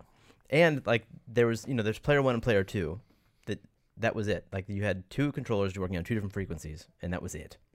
But that's funny. So the guy found it. It didn't come with the controllers. Oh. Did it have ports for the 2600 controllers? Yeah, you could also plug in 2600 controllers. Anyway, he sold it on eBay for, I don't even know. A handsome fee, $3,000. Is that what it was? Yeah. Oh, so Yeah. Jeremy, when are you going to invite us over to play your new Atari Yeah, 2700? no. They have them at the Computer Museum in Oakland. I Oh. think they have maybe 3 of them. I think. Or in Palo Alto, Cupertino. Is that where? Are you The talking about Computer Computer History- History Museum? Oh, I'm talking about the Video Game Museum. There's Ah. one in Oakland. Anyway, that's National Video Game Museum. I don't know where that is. Anyway, that was cool. I didn't even know that existed, so I learned something. Wow. Well, I'm gonna save my money for maybe that new Atari console that they're releasing with the wood paneling. with the wood paneling, as well as the SNES Classic, SNES Classic. Did you pre-order one? No, because it wasn't a real pre-order. What do you mean? So last week on Walmart, people were able to pre-order the SNES Classic, and the internet lost its mind. People rushed to pre-order, it sold out immediately, and then it turned out it wasn't a true pre-order, so all of them were refunded. What does that mean? Not a true pre-order? I don't think it was authorized. Like they didn't have the pricing right, or No. like it wasn't put into the system properly. 'Kay. You can't just say give me money. I could say, give me money, and I'll eventually deliver. Pre-order SNES Classics from me, and I'll deliver them eventually. When is the actual pre-order supposed to go up? Like this month sometime? It better be. We're in August right now. It's a holiday release. It's not a holiday. It's much earlier. Not. Well, it's like next month. It's isn't it's it? a holiday. It's gonna be a big gifting item, I hot item for. Can't for wait to see how Christmas. they've changed it. I really want to see if there's better DRM or Wi-Fi. That's why I'm holding off. There's no reason. I'm not gonna want to jump into it unless I know it's significantly better and as compatible as the NES Classic. 'Cause Yes. the NES Classic's great. That's right. Yeah, I don't know how many of these devices do I really want to plug into a living room TV anyway. You need HDMI switchers. Gary Tons of 'em. Gary Whitta got one. You got a NES Classic? Yesterday. I don't know how he did it. He got it from ThinkGeek. Oh wow. Yeah, I don't even know how. Final supply. Yeah. Last bits. I had a friend get one. My friend that runs the Southern Fried Gaming Expo Mhm. in Atlanta got one because Amazon did this promotion where it's called Treasure Trove, I think is what it's called, where you like click on it through the app and they connect you with a local dealer for a daily like Woot style daily deal, and then you have to go pick it up. Like, do you have to get there first? You have to order it and then go pick it up Oh. from like a vendor, which is like, That's cool. but it's bizarre because it doesn't come to you. You have to go Yeah. to it. And the NES Classic was on there yesterday or 2 days ago. How retro. Hmm. The National Video Game Museum is in Frisco, Texas. Ah. They have the 2700 there. Different Frisco. Yeah. Because we did talk about Apple phones, let's talk quickly about Samsung phones. The Galaxy Note, not dead, despite some the Note phones, despite some fire hazards and some debacles last year. But It is understated how big of a debacle that Yeah. was. but apparently there will be a Galaxy Note 8 announced later this month on the 23rd, and the specs have hit some websites. This will be a waterproof phone, a massive phone with a 6.3-inch display. That's way too big. Well, that's their line. I mean, that's- the Note with the pen. Yeah. That it's supposed to be not for pockets. It's supposed to be for purses and handbags and backpacks. Ooh, I got to get my purse. And it doesn't have as reduced bezel as I think the Galaxy 8. The Galaxy 8, which has a really greatly reduced bezel. This one still has a pretty significant forehead, and chin on the bottom. If we could never talk about small bezels again, ever, I'd be perfectly happy. It's You don't think it's I- the tech word of I 2017, think Jeremy. we have lost sight of what matters if this is exciting to us. That's all. Well, it's design, right? It's user experience. I mean, it's gonna matter on the Apple side if we're talking about how this is gonna replace Touch ID. Yeah, no, that's a question. And then the camera is going to be two 12-megapixel sensors on the back of the phone. I think 2 cameras on back of phones is here totally to stay, both on the Android side and on the iOS side. And optical zoom is also enabled on this. USB-C, of course. So that's expected to be announced August 23rd. Is optical zoom a thing on Android phones? Yeah. Wow. Yeah. I mean, you have optical zoom meaning, I guess, the one's going to be higher focal length. Oh, okay. Yeah, optical zoom meaning switching between the 2 cameras, not an actual mechanical Okay. optical zoom. There's some terrible Android phone that has a mechanical zoom thing. Yeah. I can't remember what it was. Do you still use YouTube TV, Kishore? I do. I don't think I'm going to keep it. Oh. It's just like without sports, no value. And we there are are in sports. the worst sports part of the sports calendar. Season. Yeah, right now. Where there's a bunch of baseball on.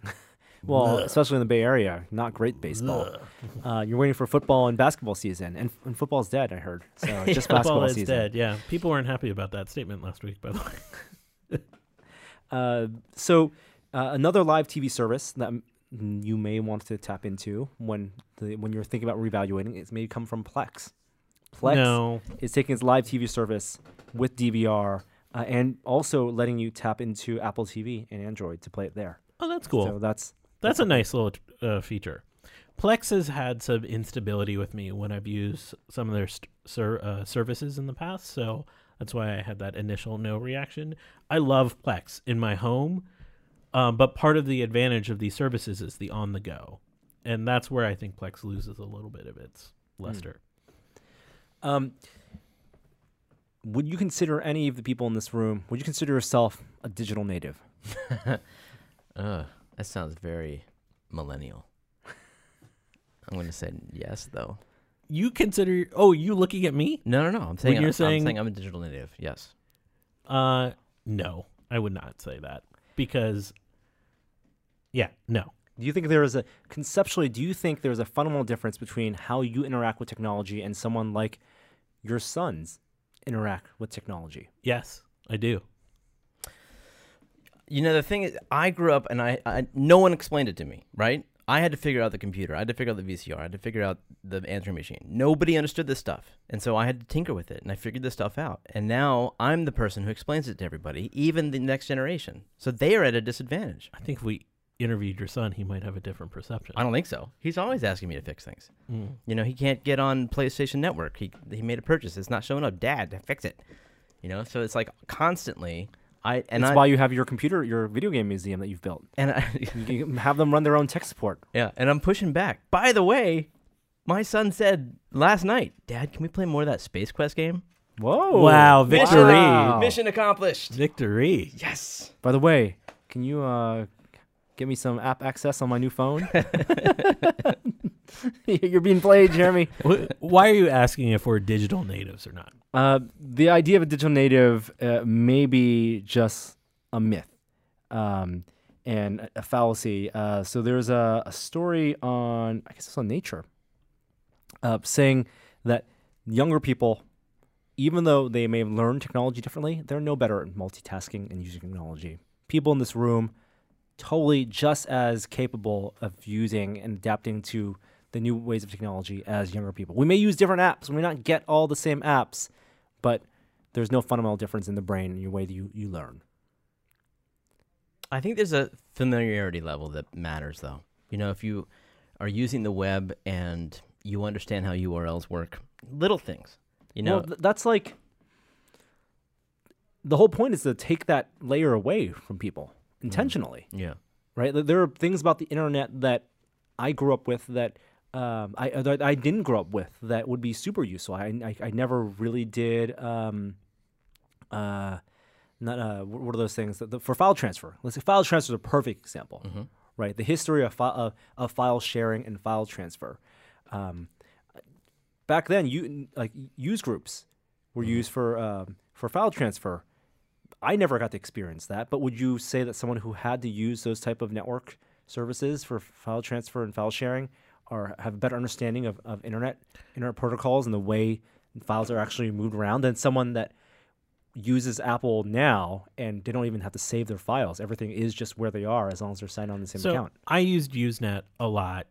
I grew up on like bulletin boards and all of that stuff. I don't think I understand the underlying architecture better than somebody that has some baseline experience in computer science. I might know it better than somebody who's just has that interface you're talking about, but not much better. And why does it even matter if I do? That's the point. It doesn't matter. And so like the web address, I think people growing up and people maybe the web address going away because of how people browse internet through Google or browse internet through Facebook, I think that's okay. I totally disagree. I think being familiar with computers is like knowing another language. And I'm not talking about programming. I'm just talking about this innate sense about what's wrong with the problem that you're having. Where do you start first, and what's the domino effect that things cause that could possibly be causing this? So the ideal scenario is everyone going forward for you is to go through those learning hurdles and before earn the UX or the conveniences. I mean, but like, when's the last time you had to like edit your registry for something? this morning. What? It's so funny you say that. We were doing an interview, and we had to edit our registry. Oh, okay. Yeah. Huh, maybe I'm wrong then. I mean, and if people do, I guess the pool of users also is changing. Like the sample size completely changing, right? I think net number of people who understand like things like registry and things like IP code, that number is going up as more people work in these fields and there are more programming jobs available, right? But also total number, they become a smaller subset of the total number of technology users just because everyone is using technologies these days. Yeah. That's just... I still think we're in a transition period. Like, it's the transition to we don't have to know how to use computers is still happening. It'll happen. They'll just be AIs in the future. And it'll just be voice interface. And yeah. I think people are always going to be curious and going to want to understand. If they want to pursue that, there'll always be a pocket of the internet or a part of tech support or forums that will let you learn about how these things work. Power users. Yeah. There'll always be power users. Good. Yeah. Would you consider I guess millennials and the digital natives use different apps? I would not consider myself a power user in that sense because I just don't get those apps. Like, do you have Snapchat? I do, but I don't use it. No, You guys have I don't use Instagram? Snapchat. Yeah, I have Instagram. How much Instagram do you use a day? Not much. I lurk more than I use. But I do Instagram's easy to navigate. Super easy, right? Yeah. Even though I also have Instagram and have Snapchat, I lurk and maybe participate. I completely underestimated the level of interaction and engagement that people, younger kids, millennials, quote unquote digital natives, have with these programs. Yeah. How much do you think a typical user of Instagram under the age of 25 uses Instagram per day? In terms of minutes? Minutes. 20?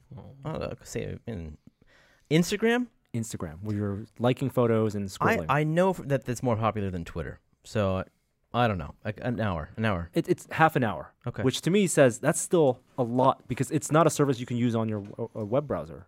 It's only an Is app. that right? Huh. No, you can see it on the web, but Yeah, you can't kinda. use Yeah, it. You can't really use it on the web. People are on their phone, anyone under 25, at least on average 32 minutes per day. And those above 25, 24 minutes per day. It's not that different. It's not that different at all. It feels like a lot. That is a lot. It's a lot of minutes. Doing what? Like Instagram stories or what? Exactly, What? I guess. Commenting on LeBron's workout videos? What's going on that platform? Instagram Stories has 250 million daily users. What? And that whole story mechanism, which started off with Snapchat has 166 million. Yeah. That's pretty amazing. Get out of that Snap IPO. I know. Well, Snap also, the rumor is that they want to buy a Hover. What's You know Hover? that quadcopter I reviewed, the foldable one that does selfies of you that Yeah. I didn't like that much?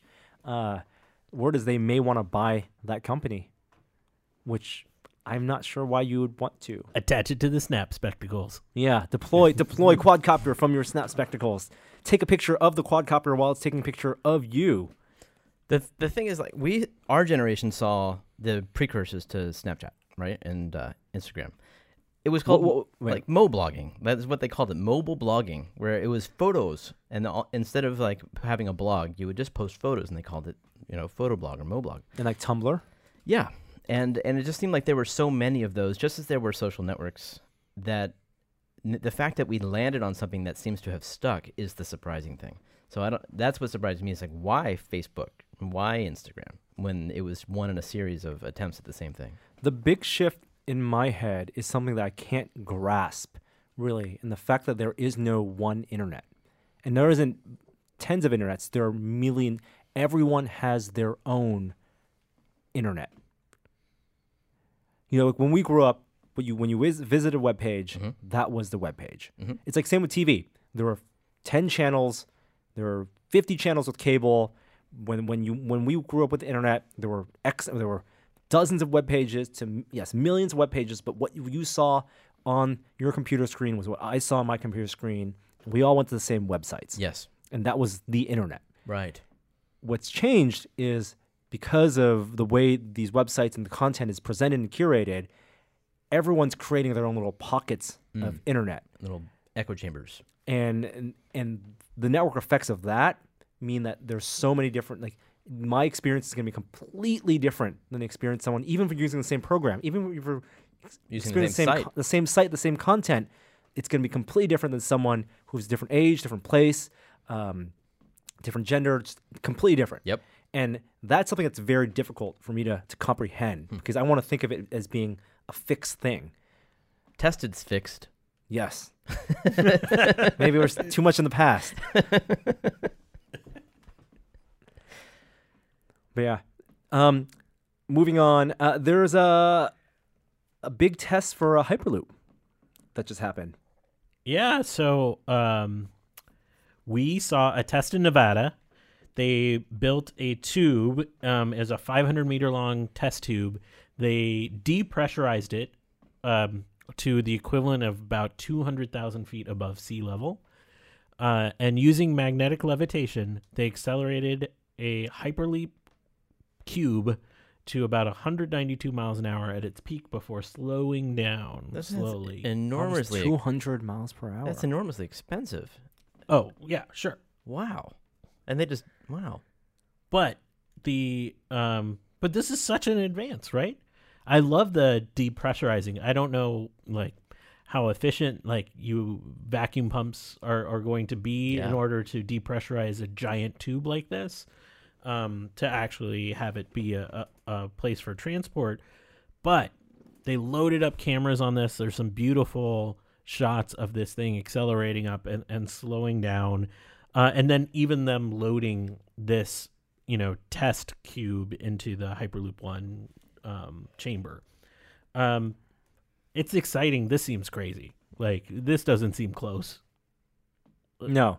Self-driving cars, autopilot cars on freeways seem closer than the Hyperloop is to being reality. But it's still pretty cool. Very cool.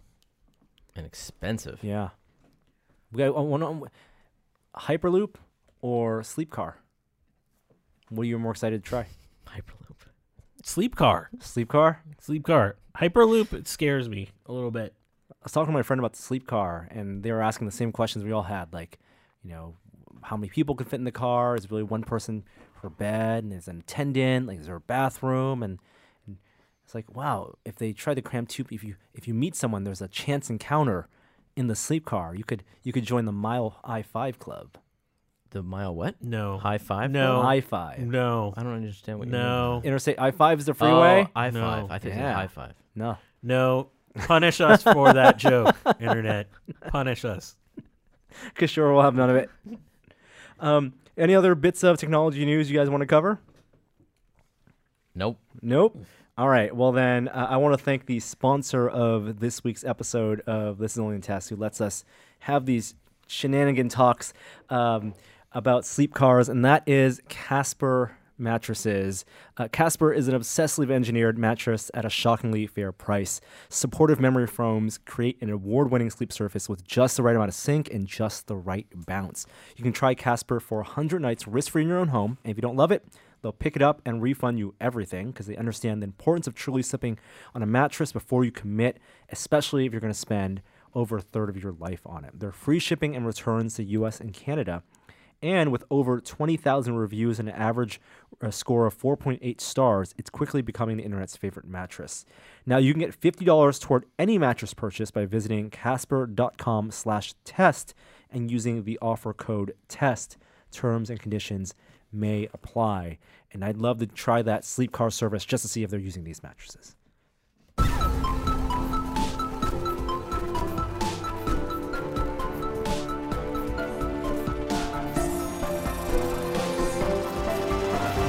Now it's time for a moment of science. Portland is kind of a weird place, right? Yeah. Put a bird on it. They're always very avant-garde, very forward. So that's why, naturally, Portland is the first place in the U.S. that used CRISPR to edit human embryos. It's real. It did happen. Now, before you get too excited about it, what the actual experiment was is they took a number of embryos that were being used for IVF treatment. And a few of those embryos experienced a certain mutation that had a risk of causing sort of a defect, lack of a better term. And they edited out that defect using CRISPR and then put that back into sort of the IVF bundle. This actually wasn't, actually done in an IVF situation that was impregnated into a human being, but it was sort of a trial to see if they could edit out this mutation to make more embryos viable for IVF treatments. It kind of worked. The editing worked at the sites they expected it to, but the edits didn't always take hold in the way they wanted. Uh-oh. Which is fine. That's actually just sort of a normal part of the research. I think there was more sort of consternation about this than anything else, but this signals the inevitable direction that this is going.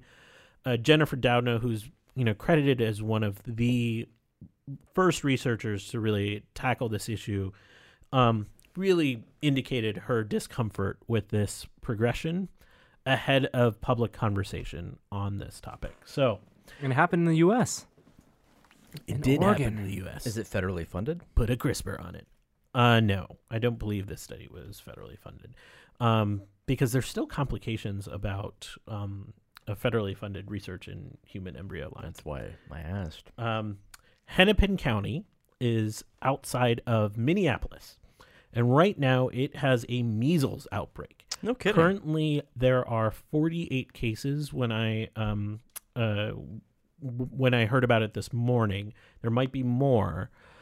3 of those cases have led to death of the children involved, and all but 2 of those cases involve children under the age of 10.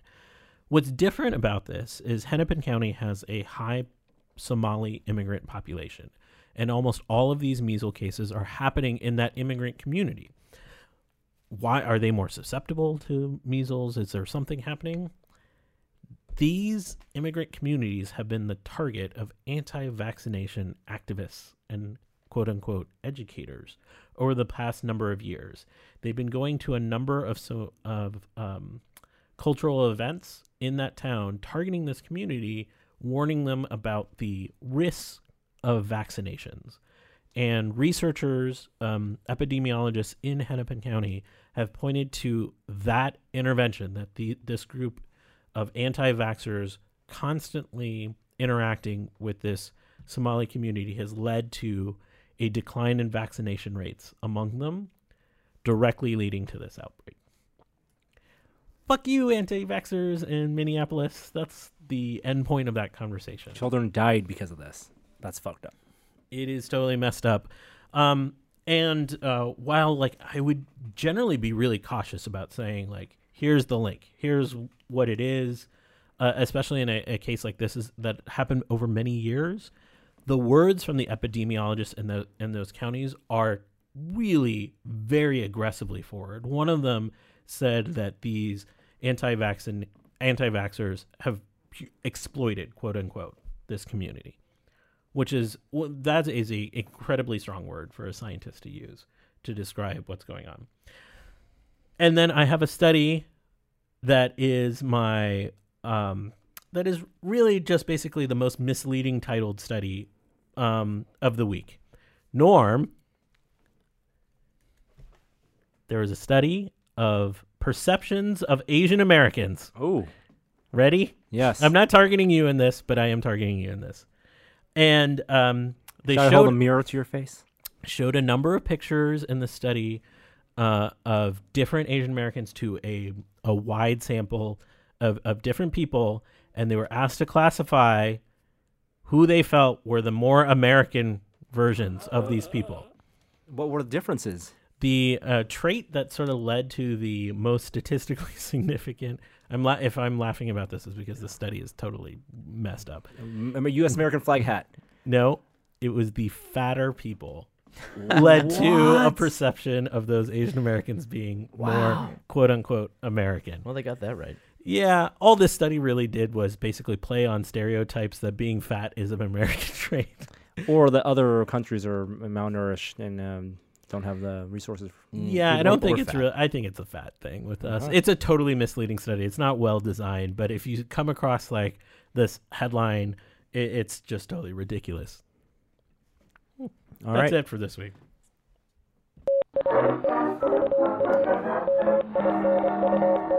The VR Minute. Virtual reality this week. Okay. I gotta tell you, it was nice to unplug for a little bit. Yeah? Yeah, I was really glad to Unplug from VR? Well, what's funny is like going to Pinburgh is like entering the Oasis. But I did not follow the VR news while I was away. You know, speaking of that, we did, while we did talk a little bit last week, this is the perfect time to get your download on the Ready Player One trailer.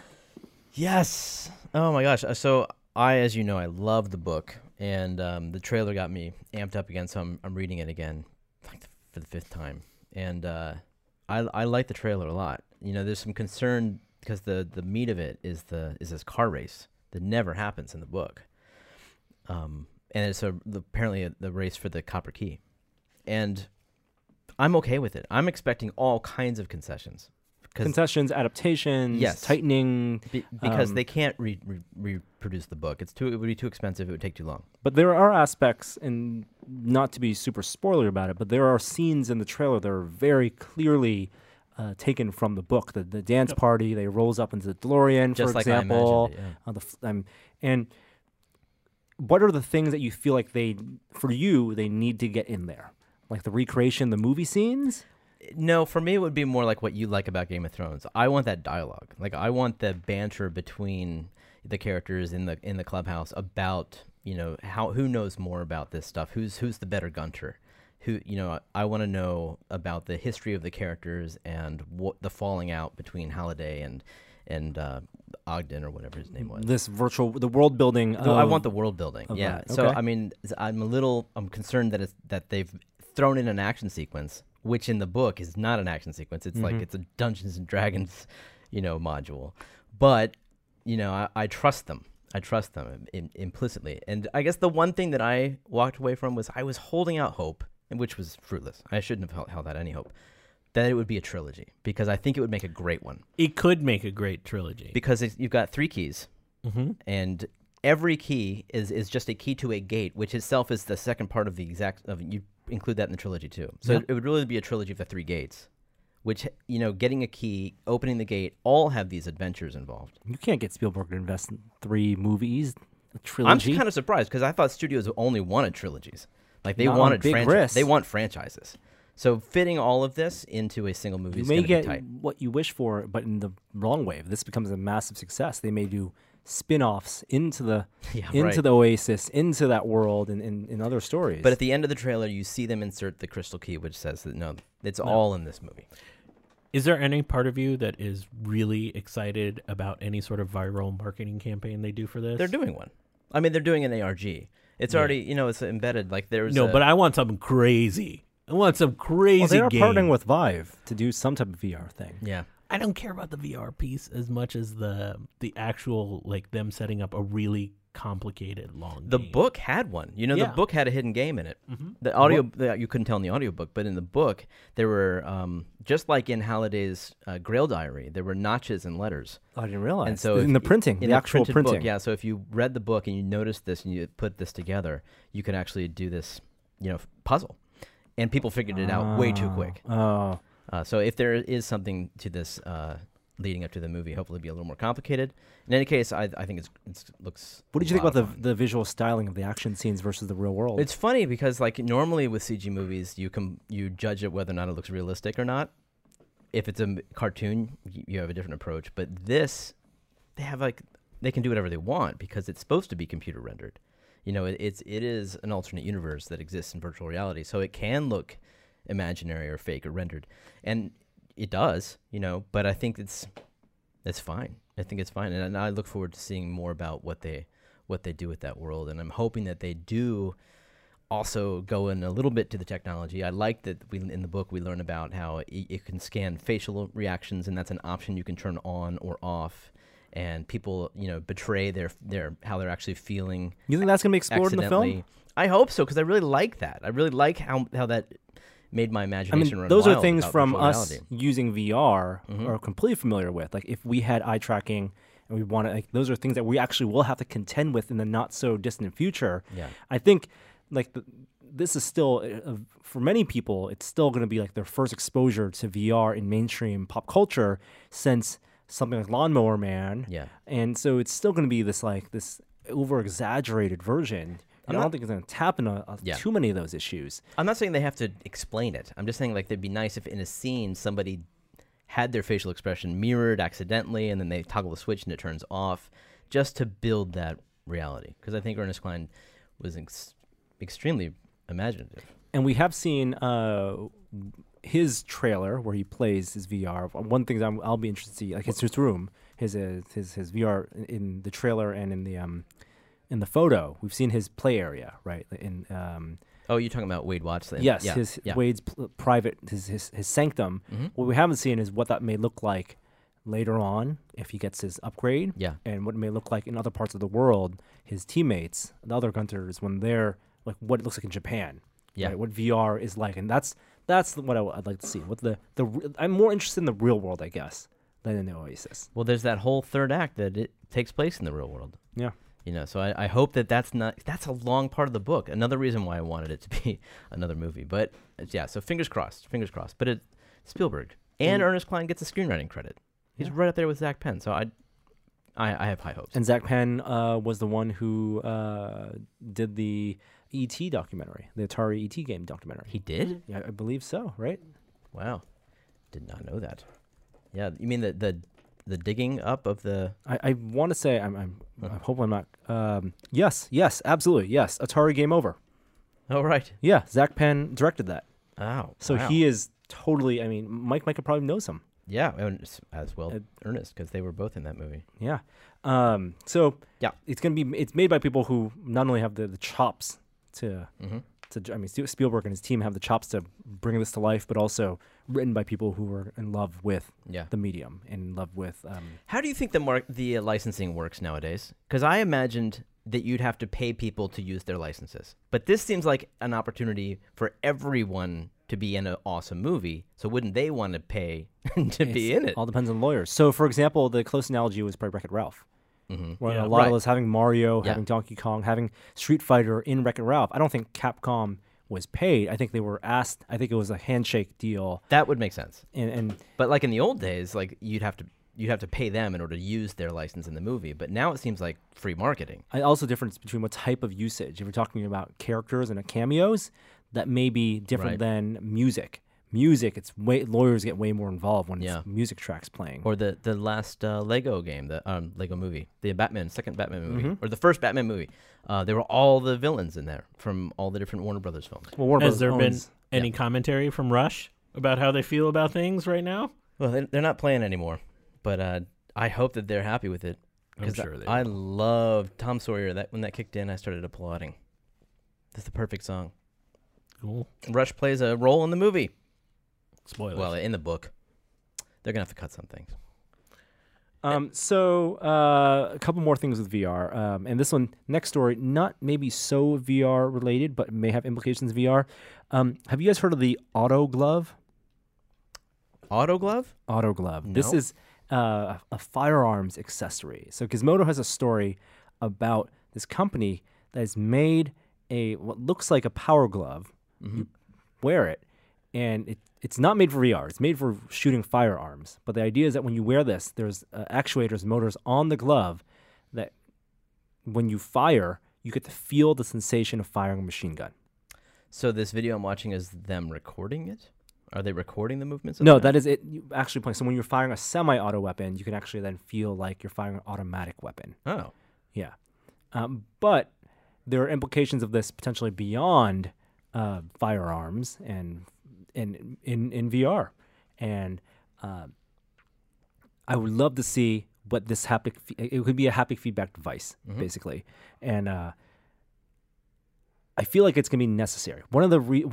I think aggressive haptics is going to be necessary to make some games more fun. What do you mean aggressive? Like, think of a game like a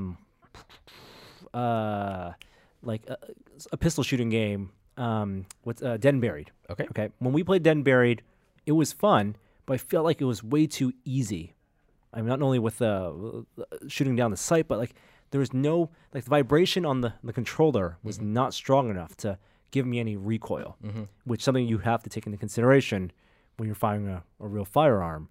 And I think I would love to see a VR experience where the controller gives actually aggressive feedback. Yeah, and which we're going to see some of that with the Vive stuff. I mean, you already saw that with that weird hot-cold device that you were talking about. That's what I was thinking would be coming first. Like, I think we'll get that kind of tactile, immediate hot or cold sensitivity. Pain? Or pain. I think we'll get that first. That seems more there's so many different senses, like in haptic senses, that are not explored yet in terms of adding more presence, adding more version, or even immersion or changing up gameplay. Yeah. Of course, if someone has it and someone doesn't, then how do you balance that? But because it would be a disadvantage. It's going to throw off your aim. Disadvantage. But so is this something that would only potentially work in a controlled environment, a tournament environment, or like a on-location environment? Yeah. Right. I would be super interested in doing an on-location environment if it had better haptics, more convincing haptics than to make it impractical for the home environment, but also put everyone in that experience on a level playing field. So everyone has to have haptics that may hinder your accuracy or hinder your movement, or maybe more aggressive than you anticipated, but that's the kind of intense experience that I may want in a virtual shooter or a virtual game. I wonder when this trajectory of actual physical haptic rumbling, solenoids or motors is going to intersect with our ability to tap directly into the brain and fool our brains into believing that we're just feeling those things. Well, tapping into the brain, did you see this tweet? There's a guy at D. Marcos tweeted 2 days ago. He tried galvanic vestibular stimulation, and there's a photo of him wearing this headset that apparently it's a demo of him riding a roller coaster, and it's sending signals directly into his brain, so it feels more like it feels acceleration. Mm-hmm. I'm not exactly sure how it works. I mean, it basically uses like your electrical potential across your skin to create sort of a electrical signal to this device, but I don't get how they're creating that level of sensation because he's talking about creating something that you feel it in the pit of your stomach, right? That roller coaster sensation. And then someone else replied to them saying that they tried it as well, and for them the demo was to reduce simulation sickness. Huh. So I wonder, can it work both ways? Yeah. This is something I would love to try. The fact that every dream feels real tells me that it's all possible. Any stimulation of our brain can create any sensation. Dude, I'm looking at this picture of galvanic vestibular stimulation. This is basically like something out of a hospital hooked up to a VR machine. It's like some masking tape. I'm going to put a picture in the show notes. This is nuts. Yeah. It definitely is pads with alligator clips clipped onto them. Sci-fi. And electrical signals being sent in. Yeah, I'd still want to try it. Sign me up.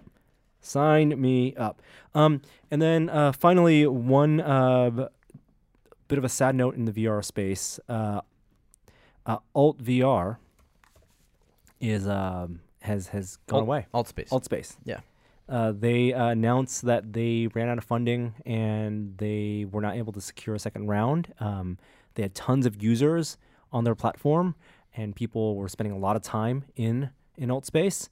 And they'd built it was one of the first places where you heard about people in VR, even before motion controllers, playing board games together virtually. Yeah, it was one of the first versions of the metaverse, the real chat room where everyone made their own avatar and hung out together. Didn't they do the Reggie Watts stuff? They did as well. Yeah. That's kind of sad because they were one of the real innovators. We've already seen what happens when a metaverse goes away. Yeah. It may not have impacted a ton of people, but we could definitely feel it, especially in the VR community. I think that's it for the VR Minute. Any other things you guys have read about, want to talk about, things you've tried, demos you tried? There's a new 45-minute long VR movie that was released by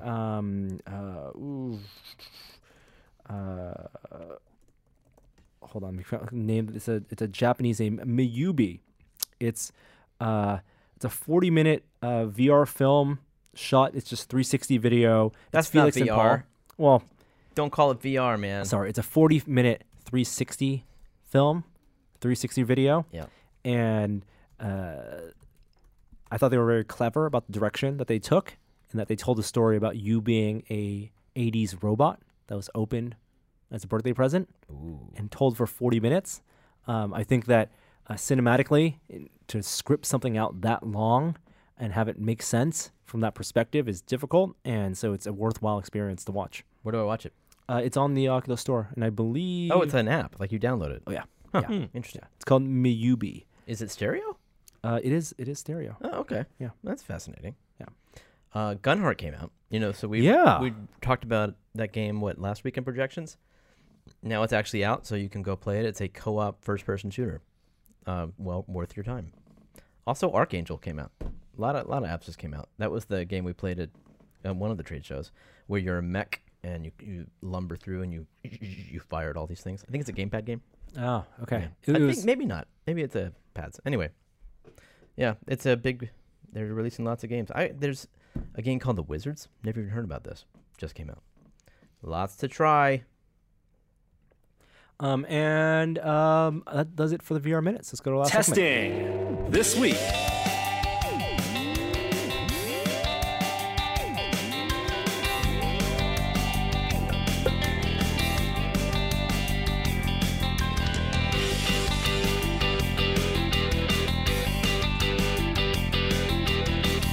Hey, what have you guys been testing? Balancing. Wow. Don't I spill have it. shaky hands. This is not going to work. Okay, so I'll tell you what. If you want to run 1980s era, circa early 1990s computers on a modern day LCD monitor, it's a lot of work. It doesn't work. Like everyone who's doing classic computer stuff, and like not that many people do this. They're all using emulators, DOSBox. So this is outputting from an 80s, 90s era VGA port Exactly. To a computer that only takes DVI, HDMI, what have you. HDMI. Even if they have a VGA input, like they still won't accept the stuff often. Because of... You're lucky if you find one that accepts a DOS prompt, because that particular mode is like 720 by 400, which so is it's resolution and refresh rate. And refresh rate, because DOS was a 70 hertz refresh rate. 70 hertz. So it's weird, because like most monitors are only 60, at least the cheap ones. Yeah, so you have to adapt. So they have to support these resolutions. But if you try to play the games, you're in worse trouble, because those were mostly 320 by 200. Oh. No monitor. What does that look like scaled up to 4K? Well, if you do it nearest neighbor, it looks great. And if so, I've finally, with the help of my good friend Jim Leonard. Hold on, you can't select on your monitor nearest neighbor. No, you're right. No, but like if you're right, so you depend to some degree on the scaling of whatever device you have. In any case, I went through 3 different scalers, and I finally found one that works. It's the Star Tech VGA to HDMI adapter. That's the one you want, people. It's like they don't sell it anymore, so you got to get it on eBay.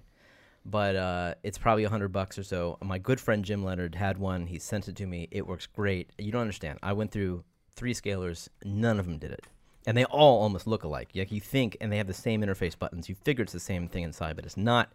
That's the one you want, and it'll run all your old computers if you still have them, and you want to run them on a big monitor. So now I have classic games running on a 32-inch monitor. And it's gorgeous.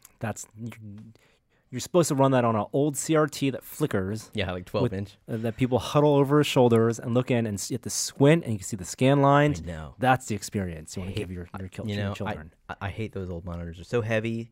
They're low res. I mean, they're small. So this is like what makes it interesting for me, is that I can play Wing Commander at 32 inches. It's not because you don't want to have stretch it. You got to stick to 4x3. But still, it's wonderful, and I got it working. That's what I've been testing. All right.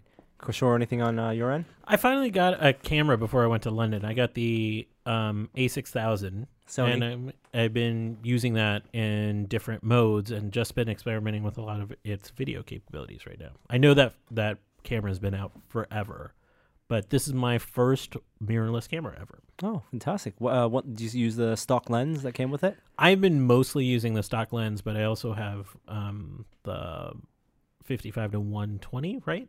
Or whatever that number is. The zoom, the digital zoom. I have the zoom electronic one. zoom. Yeah. Got it. That's very cool. We've been futzing around the office with fog machines. Really? We did some photo shoots yesterday, and we borrowed Adam's fog machine. And he has a crazy, awesome industrial fog machine that he Old uses school one. for brain candy. We got them. It was awesome because the one we had at our office here was like one you could buy on Amazon, like a cheap party fog machine. Yeah. which does not nearly have the strength. Well, how's it different? It just outputs the Like flow it's is constant? It's almost constant. Really? And it does take 10 minutes to warm up, but it can fill a room. The patterns you get out of it are wonderful. Does it use a glycol, same material? Same. So that means the fog heater fluid. in there is a lot better. Yes. Yeah. We should do something with lasers. Yeah. And then this past weekend when I was helping Danica babysit for your child, I spent that afternoon building the Tamaxian globe that you helped me laser cut. Oh, you finished that? Yes. Oh, good. And you cut that with your Glowforge. Uh-huh. So I'll show you a picture, but the holes that I have. So this is a globe, a 20-sided globe, that's all triangular panels that you can hook together, and the axes, the points that they connect on are just 3D printed pieces. It looks great, but it's all bolted together with some hex bolts, and the cut holes for that were misaligned. I noticed that. They were in the source file. Oh, they were in the source file. Okay, Yeah. so this was all just source file problem. I found a way around it, but it ended up looking great. Yeah, Cool. people have. I tweeted a picture of it, and people were asking about it. May make some. It's super easy for me to laser cut those panels, or you to laser cut the panels, and we have a laser cutter here, and the 3D print some. And I may just make some kits to bring to DesignerCon or wherever we are at next if people want to buy them. How do you display it? It's just. So I was thinking about that. There is a nice flat edge that you can just sit on. Sure. But I could also take one of those axes and just invert it with a Boolean operation and create a stand. And then I can put it's right now just sitting on my coffee table at home. It is a world globe. It is a world It'd be globe. fun to make it rotate, put it on a proper globe thing. You could spin it. Yeah, lots of fun ideas. We have a lot of things going on the site right now. We posted earlier this week for our members a totally unauthorized commentary of the movie Alien from 1979. It was Simone's very first time watching the film. We have it on camera. That's great. And we all thoroughly enjoyed it. Adam jumped in and sat through with us and provided commentary on the film. So you need to provide your own copy of the film, right? Yes, you bring your own commentary copy of the film. How's it sync up? We do have parts of the film, images of it that are off screen, on screen, but off in the background that you can match up. We do also give a audible sync mark in the beginning for the 20th Century Fox. We sing the 20th Century Fox song. That's a good idea. Okay. Along with you. I like that. So you can hear the ba-ba-da-da part. And then we have another one-day build coming up this week, so you can look forward to that later today, actually, this morning on Thursday, and the rest of our Comic-Con footage going up. Lots of cool stuff on the site. And do we have an outro this week? Yep, I'm sure we do. All right, while you dig that up, I have one last story. I was over at my friend's place over the weekend, and I saw he's a big fan of Star Trek Voyager, and I saw on his shelf he had a Star Trek Voyager model. And I said, oh, that looks like a really nice model. Where'd you get that? And it turns out that he bought it 10 years ago and built it, and it was made by Bandai. So the model kits, the Gundam model kits and the Star Wars model kits, Bandai actually made some Star Trek ones. And so I went on a eBay deep dive and found some Star Trek Bandai model kits that have lighting kits inside them. What? And so we may build those Nice. in the future. We still have that Star Trek VCR game to play. Yes. That's it. I found in my garage the other day. That would be fun. Someone needs a VC. Someone needs to bring. I have a VCR. All right. That would be fun. That might be. How does that work? How do we fit that into tested? Well, we can't show the video. Well, yeah, we can. It's on YouTube. We can totally show the video. No one's gonna come after us. Maybe have people load. If it's on YouTube, you can load up the video on YouTube and sync to play it. CBS still holds the copyright for that. They're not gonna find us. We've already said it on the podcast. All right, here. Who is this outro from? Will D. Hi there, I didn't see you.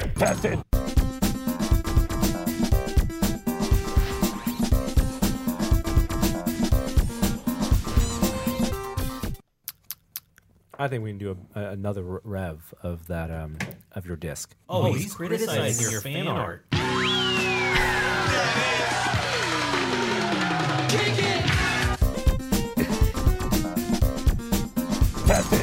That was amazing. Little Beastie Boys. Wow. I like it.